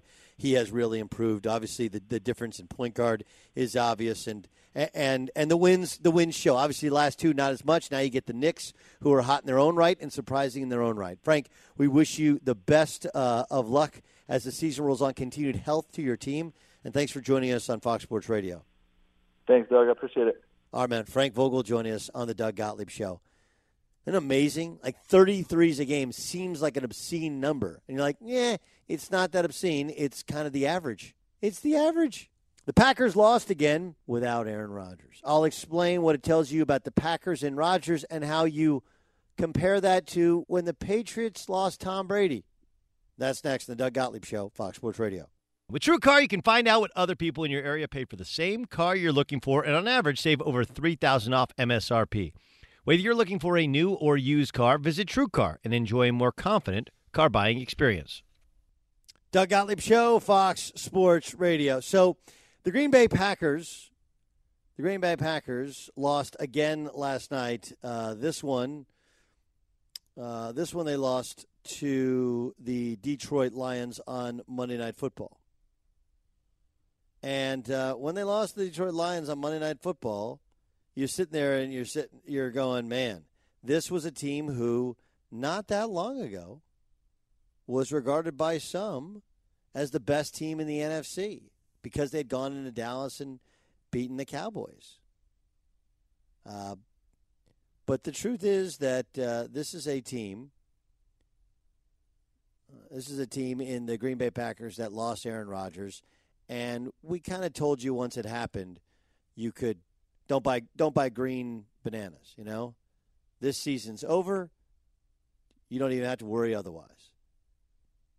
And so I think what happens is people will make this debate a lot like they make the debate of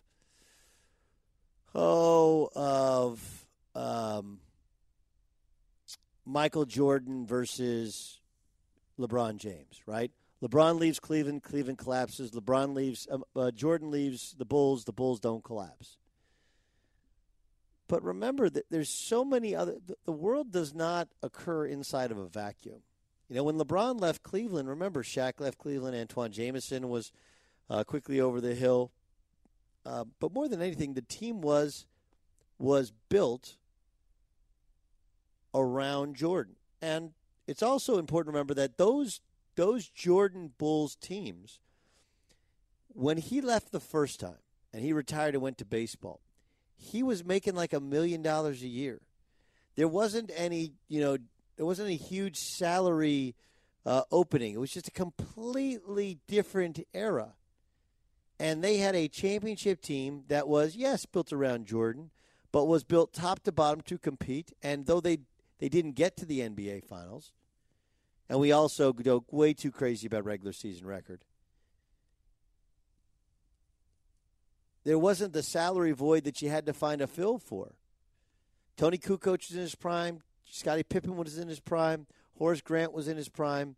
And the team succeeded in the regular season and came up short in the postseason. In many ways, that Bulls team, in which they were managed, in which their salaries were managed, in which Jordan wasn't making an absorbent fee in comparison to everybody else, is kind of similar to the Patriots, which is interesting because people point out that Jordan won his third straight championship, left, and they still got the first seed in the East. But they didn't reach the finals, and they weren't really the best team in the NBA that year, which is kind of similar to the Patriots. Brady led them to a 18-1 season, 16-0 in the regular season. He gets hurt in the first game of the season, and Matt Castle leads them to an 11-win season. 16-11, that's a 5-win difference. And we're not even talking about other players or the fact their schedule just happened to be easy that year.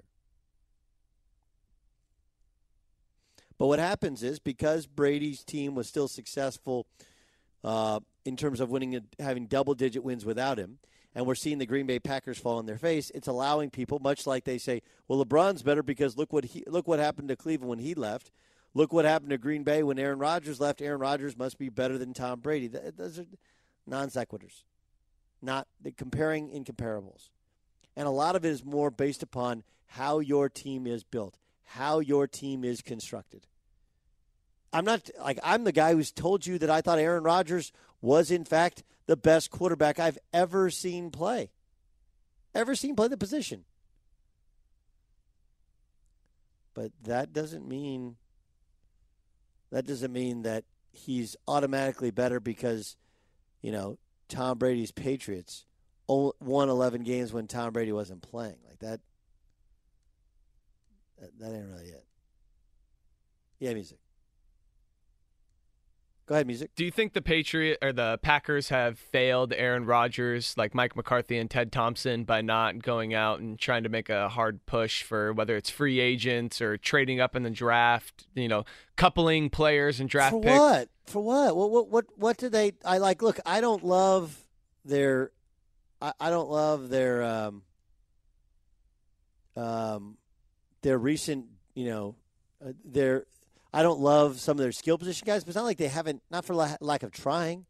Like they went out and got Eddie Lacy. I didn't like Eddie Lacy, and they were able to work with Ty Montgomery. They had the kid a couple weeks ago who had a big game running the football. Like they've had some running backs. They've been what have they not done? You have to fix the line. They've tried to do that through the draft. Balaga went down with an injury. You had to fix the defense. The defense wasn't good enough last year. Go back to the NFC Championship game. They had terrible defensive backfield play. They had so many injuries. So they had to replace that. And they did actually spend some money.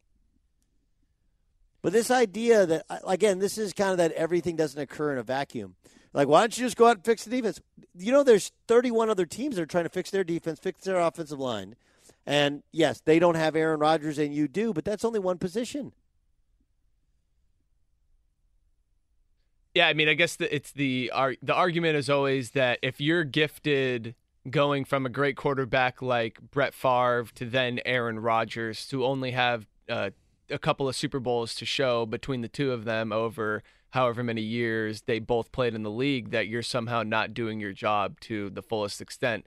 Because most teams are the opposite. Like you're looking at a team like the Broncos where they have everything great, but they just don't have the quarterback position. So if you have that locked down, especially in today's day and age, you should be able to have won multiple Super Bowls at this point. Yeah, I don't know if that's terribly accurate. I mean, the Seahawks were able to build their defense not just because they had a good quarterback, but because he was a third-round pick and they didn't have to pay him that much, right? Like let's not misremember things. They did great in the draft, and they built up an incredible defense. And they've been to 2 Super Bowls and won one of them. Green Bay Packers should have been in the second Super Bowl. They had Seattle beaten a couple years ago. I mean, it's just an all-time massive choke job. But let's not get twisted. Like they were in that NFC Championship game, should have had it won. And last year they were surprising that they got there considering their defensive. Like this just idea that you win like multiple Super Bowls. Like, is Drew Brees awesome? Yeah. They've been terrible the last 5 years. They've been terrible the last 5 years. So I would disagree. I think if you have a quarterback, you should have a legit quarterback. You should have double-digit wins every year that he's healthy. And every once in a while, you get into a Super Bowl. I think that's reasonable. The Patriots are the exception. If you're trying to live up to the Patriots' dominance, good luck with that. Let's bring in Dan Beyer. There's a bunch of stuff going on. I want to get to, not LiAngelo Ball he wants to tell you about. I want to get to what LeVar said about Lonzo Ball and Lonzo Ball's lack of playing time. Doug, the big news right now in the world of sports is the breaking news out of Florida. 2-time Cy Young Award-winning pitcher Roy Halladay killed in a plane crash earlier today in Pasco County, Florida. Here's Pasco County Sheriff Chris Noco. I can tell you, sadly, it has turned into a recovery. We recovered one body. It was a 2-passenger plane, but I can confirm there's only one body involved. And it's sad to say it's a friend of ours. It's Roy Halladay. Halladay spent 16 years as a pitcher in the big leagues, 8-time All-Star, spent 12 of the years with the Blue Jays, and another 4 with the Phillies, where he threw a no-hitter in Game 1 of a National League Divisional Series matchup against the Cincinnati Reds. Roy Halladay killed in a plane crash today. He was 40 years old. The Suns traded guard Eric Bledsoe to the Bucks for big man Greg Monroe, a protected first-round pick, and a protected second-round pick. Lakers forward Luol Deng wants out of L.A. He told ESPN he and his agent have had talks with the team about a buyout or a possible trade. In the NFL, an ESPN report says the Vikings are considering placing quarterback Sam Bradford on injured reserve because of his sore knee. He'll see Dr. James Andrews soon. Case Keenum's going to start Week 10 against the Redskins with Teddy Bridgewater as the possible backup. Steelers head coach Mike Tomlin says wide receiver Martavis Bryant will be active for their Week 10 game against the Indianapolis Colts. And finally, Texans quarterback Deshaun Watson will have surgery on his torn ACL coming up tomorrow. Doug? Okay, I don't want to, it's not like, I'm not trying to diminish the Roy Halladay story. It's just sad. It's like really, really sad. I just, guy plays baseball, has 2 kids, done with baseball at 36, generally regarded as a good dude, and dies in a plane crash. Like, I struggle with the where to go with anything other than that's just sad. That's just awful. I feel terrible for his wife and for his kids, and I feel bad for Roy Halladay that he didn't get the chance to see his boys grow up. That stinks. Really stinks. Really stinks. And then there's LeVar Ball. Speaking of watching your boys grow up, LeVar has begun to do what I think many people feared he would do, which is you can't do the high school dad talking about playing time in the NBA. Because what you do is, it's not I don't think, I know it has zero effect on Luke Walton. But it's not about reality, it's about perception, because perception becomes reality. When he played only 29 minutes in a win over the Brooklyn Nets, LeVar said, quote, "Let him play the whole fourth quarter and bet he'll always win. He'll get into a better flow. The in and out, sitting out 6 to 10 minutes, he's not going to take shots because he's not in the flow. He don't want to hurt the team with his shooting." When they beat the Brooklyn Nets, he was 3 of 15 from the floor. So, look, he's talking nonsense. And it doesn't – is he right in terms of flow? I guess. The NBA game is different. You're not going to play all 48. You're just not. You're going to play 30 to 35 minutes once he gets to be playing at a starter quality type of level, one that he's not consistently playing at now. The problem with it, again, is not the reality, it's the perception. And the perception of it is that if you don't play him in the fourth quarter, well, now you're saying a big F you to LeVar Ball. And if you do play him in the fourth quarter, it's because you were listening to LeVar Ball. Lonzo Ball is playing 33 minutes a game as a 20-year-old rookie. Just turned 20. That's a lot of minutes. 33 minutes a game is a lot of minutes. Keep in mind, he's only shooting 29.9% from the floor, 23.5% from three-point range, and 53% from the free throw line. He's not even shooting well. The assist numbers are good. The turnover numbers aren't terrible. But he's put together a string of games to which he has not, with the exception of Detroit, which he played well, not shot the ball well. What you don't want is, you just don't want what LeVar's doing. You want to call out other players? Fine. It doesn't matter. It becomes white noise. You want to say your son's better than Steph Curry? All right. Steph Curry's heard plenty of people tell him he's not good enough or somebody is better than them. He can take care of himself. But what you can't do is put your coach in a position to which he's damned if he does and he's damned if he don't. And that's the exact opposite of what you want to do. The exact opposite of what you want to do. But, of course, LeVar's doing it anyway. And it's weird because I like to think that I'm a really good parent with a son who's an athlete, where I'm not overly intrusive. It doesn't mean that there's not room for parents to talk about their kids with their coaches, or even parents to talk about their sons with their coaches when they're in the NBA. But complaining about playing time 10 games into your first NBA season in which you're not shooting the ball exceptionally well, and complaining about the normal rotations, and about the fact that is LeVar missing the fact that the starting unit has cost them a couple games with their poor play in the first quarter, which is led by Lonzo Ball, and the older players that come off the bench have played better?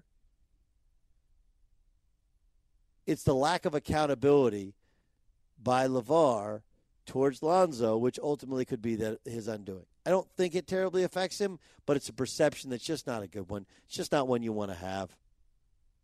Just not. All right, so we had Frank Vogel earlier today. We had Chris Sims earlier today, getting you ready for Miami taking on Notre Dame. Notre Dame. Then there's this Andrew Luck story, which I kind of feel like we are we might be jumping a little bit to conclusions, even based upon Bob Kravitz's article. Okay, Bob Kravitz used to work for the Indy Star. He's covered the team for years. And he reacted in an interesting fashion to something that Tony Dungy, former Colts head coach, had to say in a moment which he thought he wasn't on camera, thought his mic was cold during the Dan Patrick Show. Take a listen. The Andrew Luck situation, though, I don't know what's going on there. I really don't. And is he going to play? Jim Irsay made a comment about 6 weeks ago. You know, it's inside his head now, and then now you're hearing that this has been 25 months. And Wait, it's inside Luck's head? Yeah, he said that maybe when I guess when I was up there for Peyton's ceremony. Wow. I wonder if Andrew Luck's future is in Indianapolis. I really do. I wonder. Yeah, well, look, when you say it's inside your head, that means you think that you're not necessarily faking it, but just you can't get out of your own way. You become a mental midget. You're so worried about hurting yourself again that you can't even clearly, completely rehab the injury. It's important to point out that Bob Kravitz's column is interesting, but it also says there's a huge problem brewing between Jim Irsay and Andrew Luck, the kind of problem that may destroy the relationship between owner and team's best player. May is not is. May is it could be a problem. This could be taken the wrong way. This is the problem with the same problem with text is the same problem with Tony Dungy saying it's in his head. We don't know if Andrew Luck did admit, hey, I don't know if it's in my head or if it's real. I know they can't find anything, but it doesn't feel right. So it's in his head does sound more than a little negative, right? It's in his head sounds like he's absolutely fine. Like he's absolutely fine, and he just can't get over the mental part of coming back from a catastrophic shoulder injury, one that can limit your career, especially when you use your shoulder on nearly every play. But it's possible that Andrew Luck told Jim Irsay, it's in my head. I got to get over it. And because of that, it sounds worse in a game of telephone, like Irsay is relaying a story. Instead of saying Irsay is relaying a story, it's Irsay saying it's just in his head. Like he's soft. Like he's lying. Like he's playing possum. So we don't know what the context of it's in his head is. I think it's fair to take it negatively. It's also altogether possible that while it's taken negatively and it is negative, it's possible that it's true. That they simply can't find anything wrong. That he keeps saying there's something wrong, there's something wrong. They're like, dude, there's nothing wrong. There's something wrong. I'm telling you, I know my shoulder. I'm Andrew Luck. I'm Andrew Luck. And I think it's a hard thing to know. I think we all want Andrew Luck to not just come back, but we want there to be some massive dysfunction between the two and the owner who's outspoken saying crazy things. That may be the case. But Kravitz's column, and again, for 20 years he's covered the Colts, it does not say there is a big issue. It does not say this will be a problem. This will lead them to break up.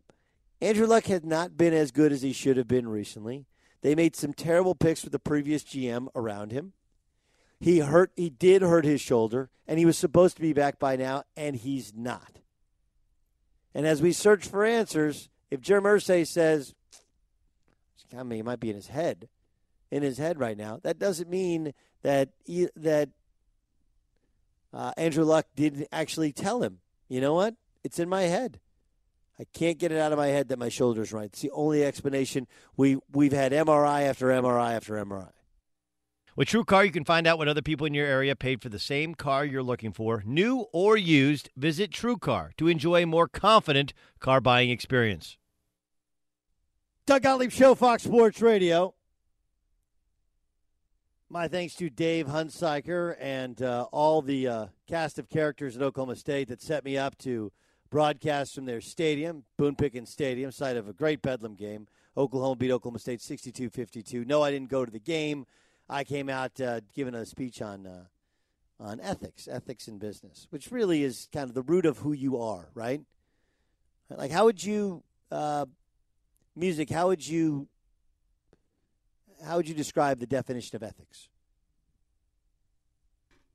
Knowing what the difference between right and wrong and implementing it in everyday life? Sure, moral principles, right, that govern somebody's behavior. It's what your conscience is telling you, isn't it?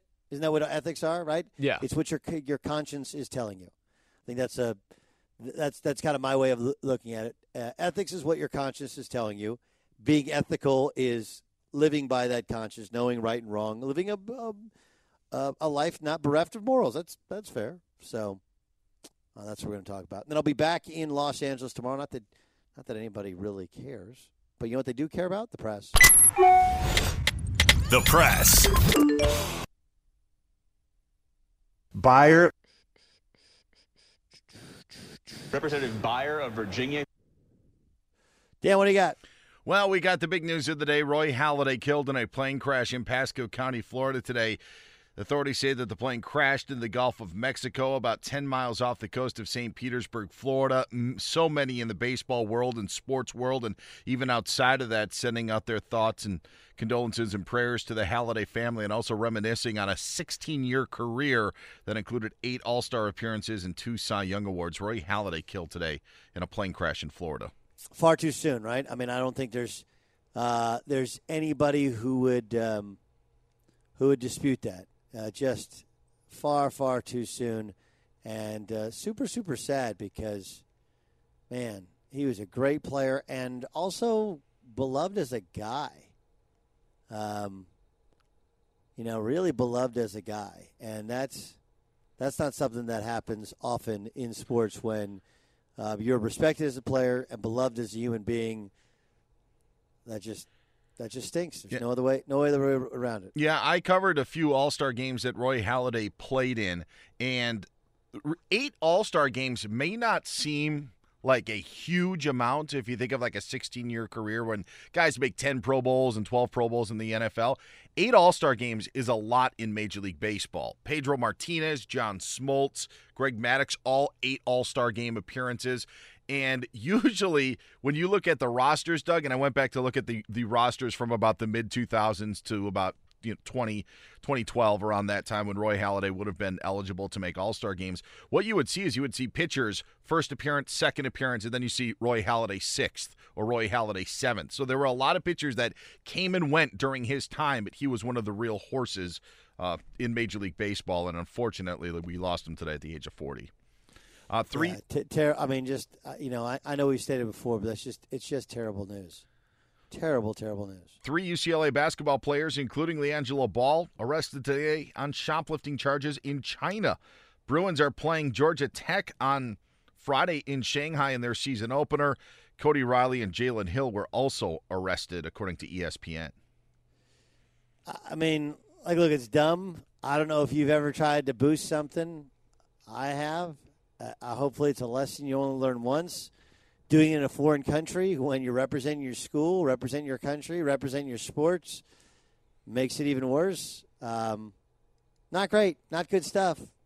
Yeah, not even close to being good stuff. So, but does in fact happen. And, these – are they kids? Are they children? No, but young guys do stupid, stupid things, and that's a stupid, stupid thing. Suns today traded guard Eric Bledsoe to the Milwaukee Bucks. In return, Phoenix gets Greg Monroe, a protected first-round pick, and a protected second-round pick. Do you like, as a Bucks fan, Yes. Why? Because I think that the amount that Giannis had on his shoulders was not sustainable for 82 games. That's fair. They've been in need of a point guard. They've tried Michael Carter-Williams. They've tried everything for a point guard. So I would agree with. Malcolm Brogdon has played well this year and, of course, is the Rookie of the Year, but I think that was deceiving last year. You mentioned the scoring from the point guard position. They've never really had it at all. And I think that is going to at least help. And plus, I know that the shooting isn't something that is a strong spot of Eric Bledsoe, but he's got length, which the Bucks like on defense. And the fact is, there aren't tons of great shooters in the NBA. So if you could just get a couple of guys to knock down shots, I think the Bucks will be all right. I really like this move. I just you were doing well until the last point. There's plenty of really good shooters in the NBA.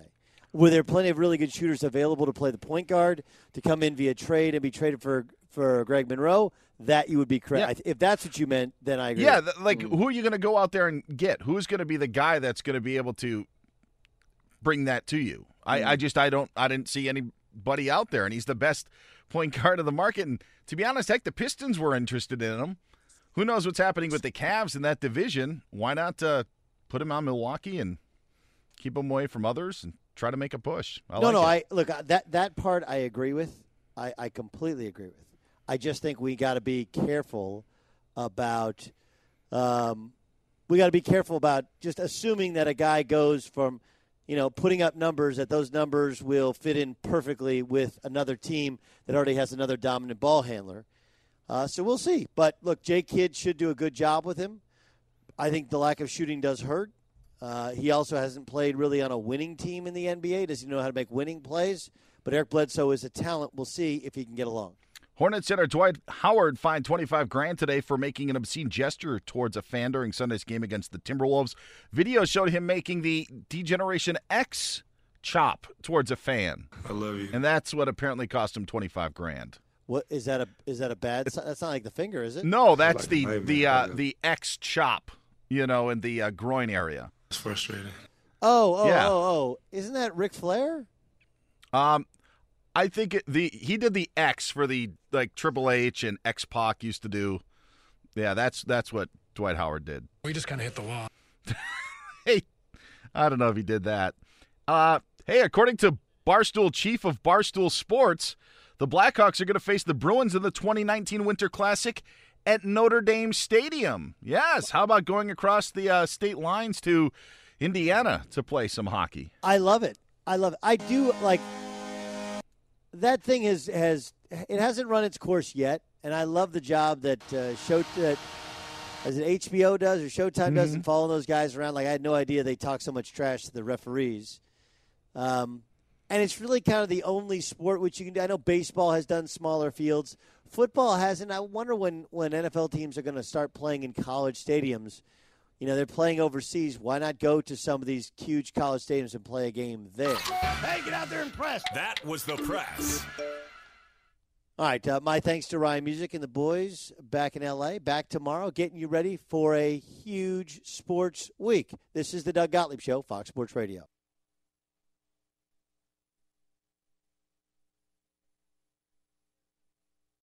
Without the ones like you, who work tirelessly to keep things running, everything would suddenly stop. Hospitals, factories, schools, and power plants, they all depend on you. No matter the weather, emergency, or time of day, you're the ones who get it done. At Grainger, we're here for you with professional-grade industrial supplies. Count on real-time product availability and fast delivery. Call, click Grainger.com, or just stop by. Grainger, for the ones who get it done.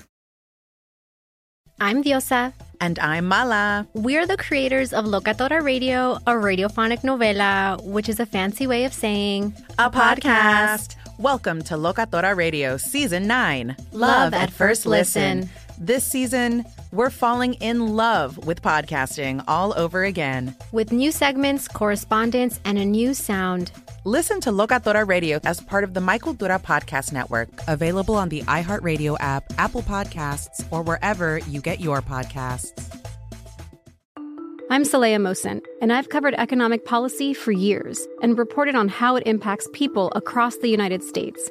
In 2016, I saw how voters were leaning towards Trump and how so many Americans felt misunderstood by Washington. So I started The Big Take DC. We dig into how money, politics, and power shape government and the consequences for voters. With new episodes every Thursday, you can listen to The Big Take DC on the iHeartRadio app, Apple Podcasts, or wherever you get your podcasts. The Big Take from Bloomberg News brings you what's shaping the world's economies with the smartest and best-informed business reporters around the world. We cover the stories behind what's moving money and markets. And help you understand what's happening, what it means, and why it matters. Every afternoon. I'm Sarah Holder. I'm Saleha Mohsen. And I'm David Gura. Listen to The Big Take on the iHeartRadio app, Apple Podcasts, or wherever you get your podcasts. What's up, everybody? This is Stephen A. Smith, host of the Stephen A. Smith Show podcast. Tune in every Monday, Wednesday, and Friday at the very least as I bring you all new episodes that feature the biggest headlines in the world of sports, pop culture, business, and I answer your phone calls and respond to your tweets. You'll hear my unfiltered opinions and straight-shooter interviews with top celebrities and game changers. All that and more. So listen to the Stephen A. Smith Show podcast on the iHeartRadio app, Apple Podcasts, or wherever you get your podcast.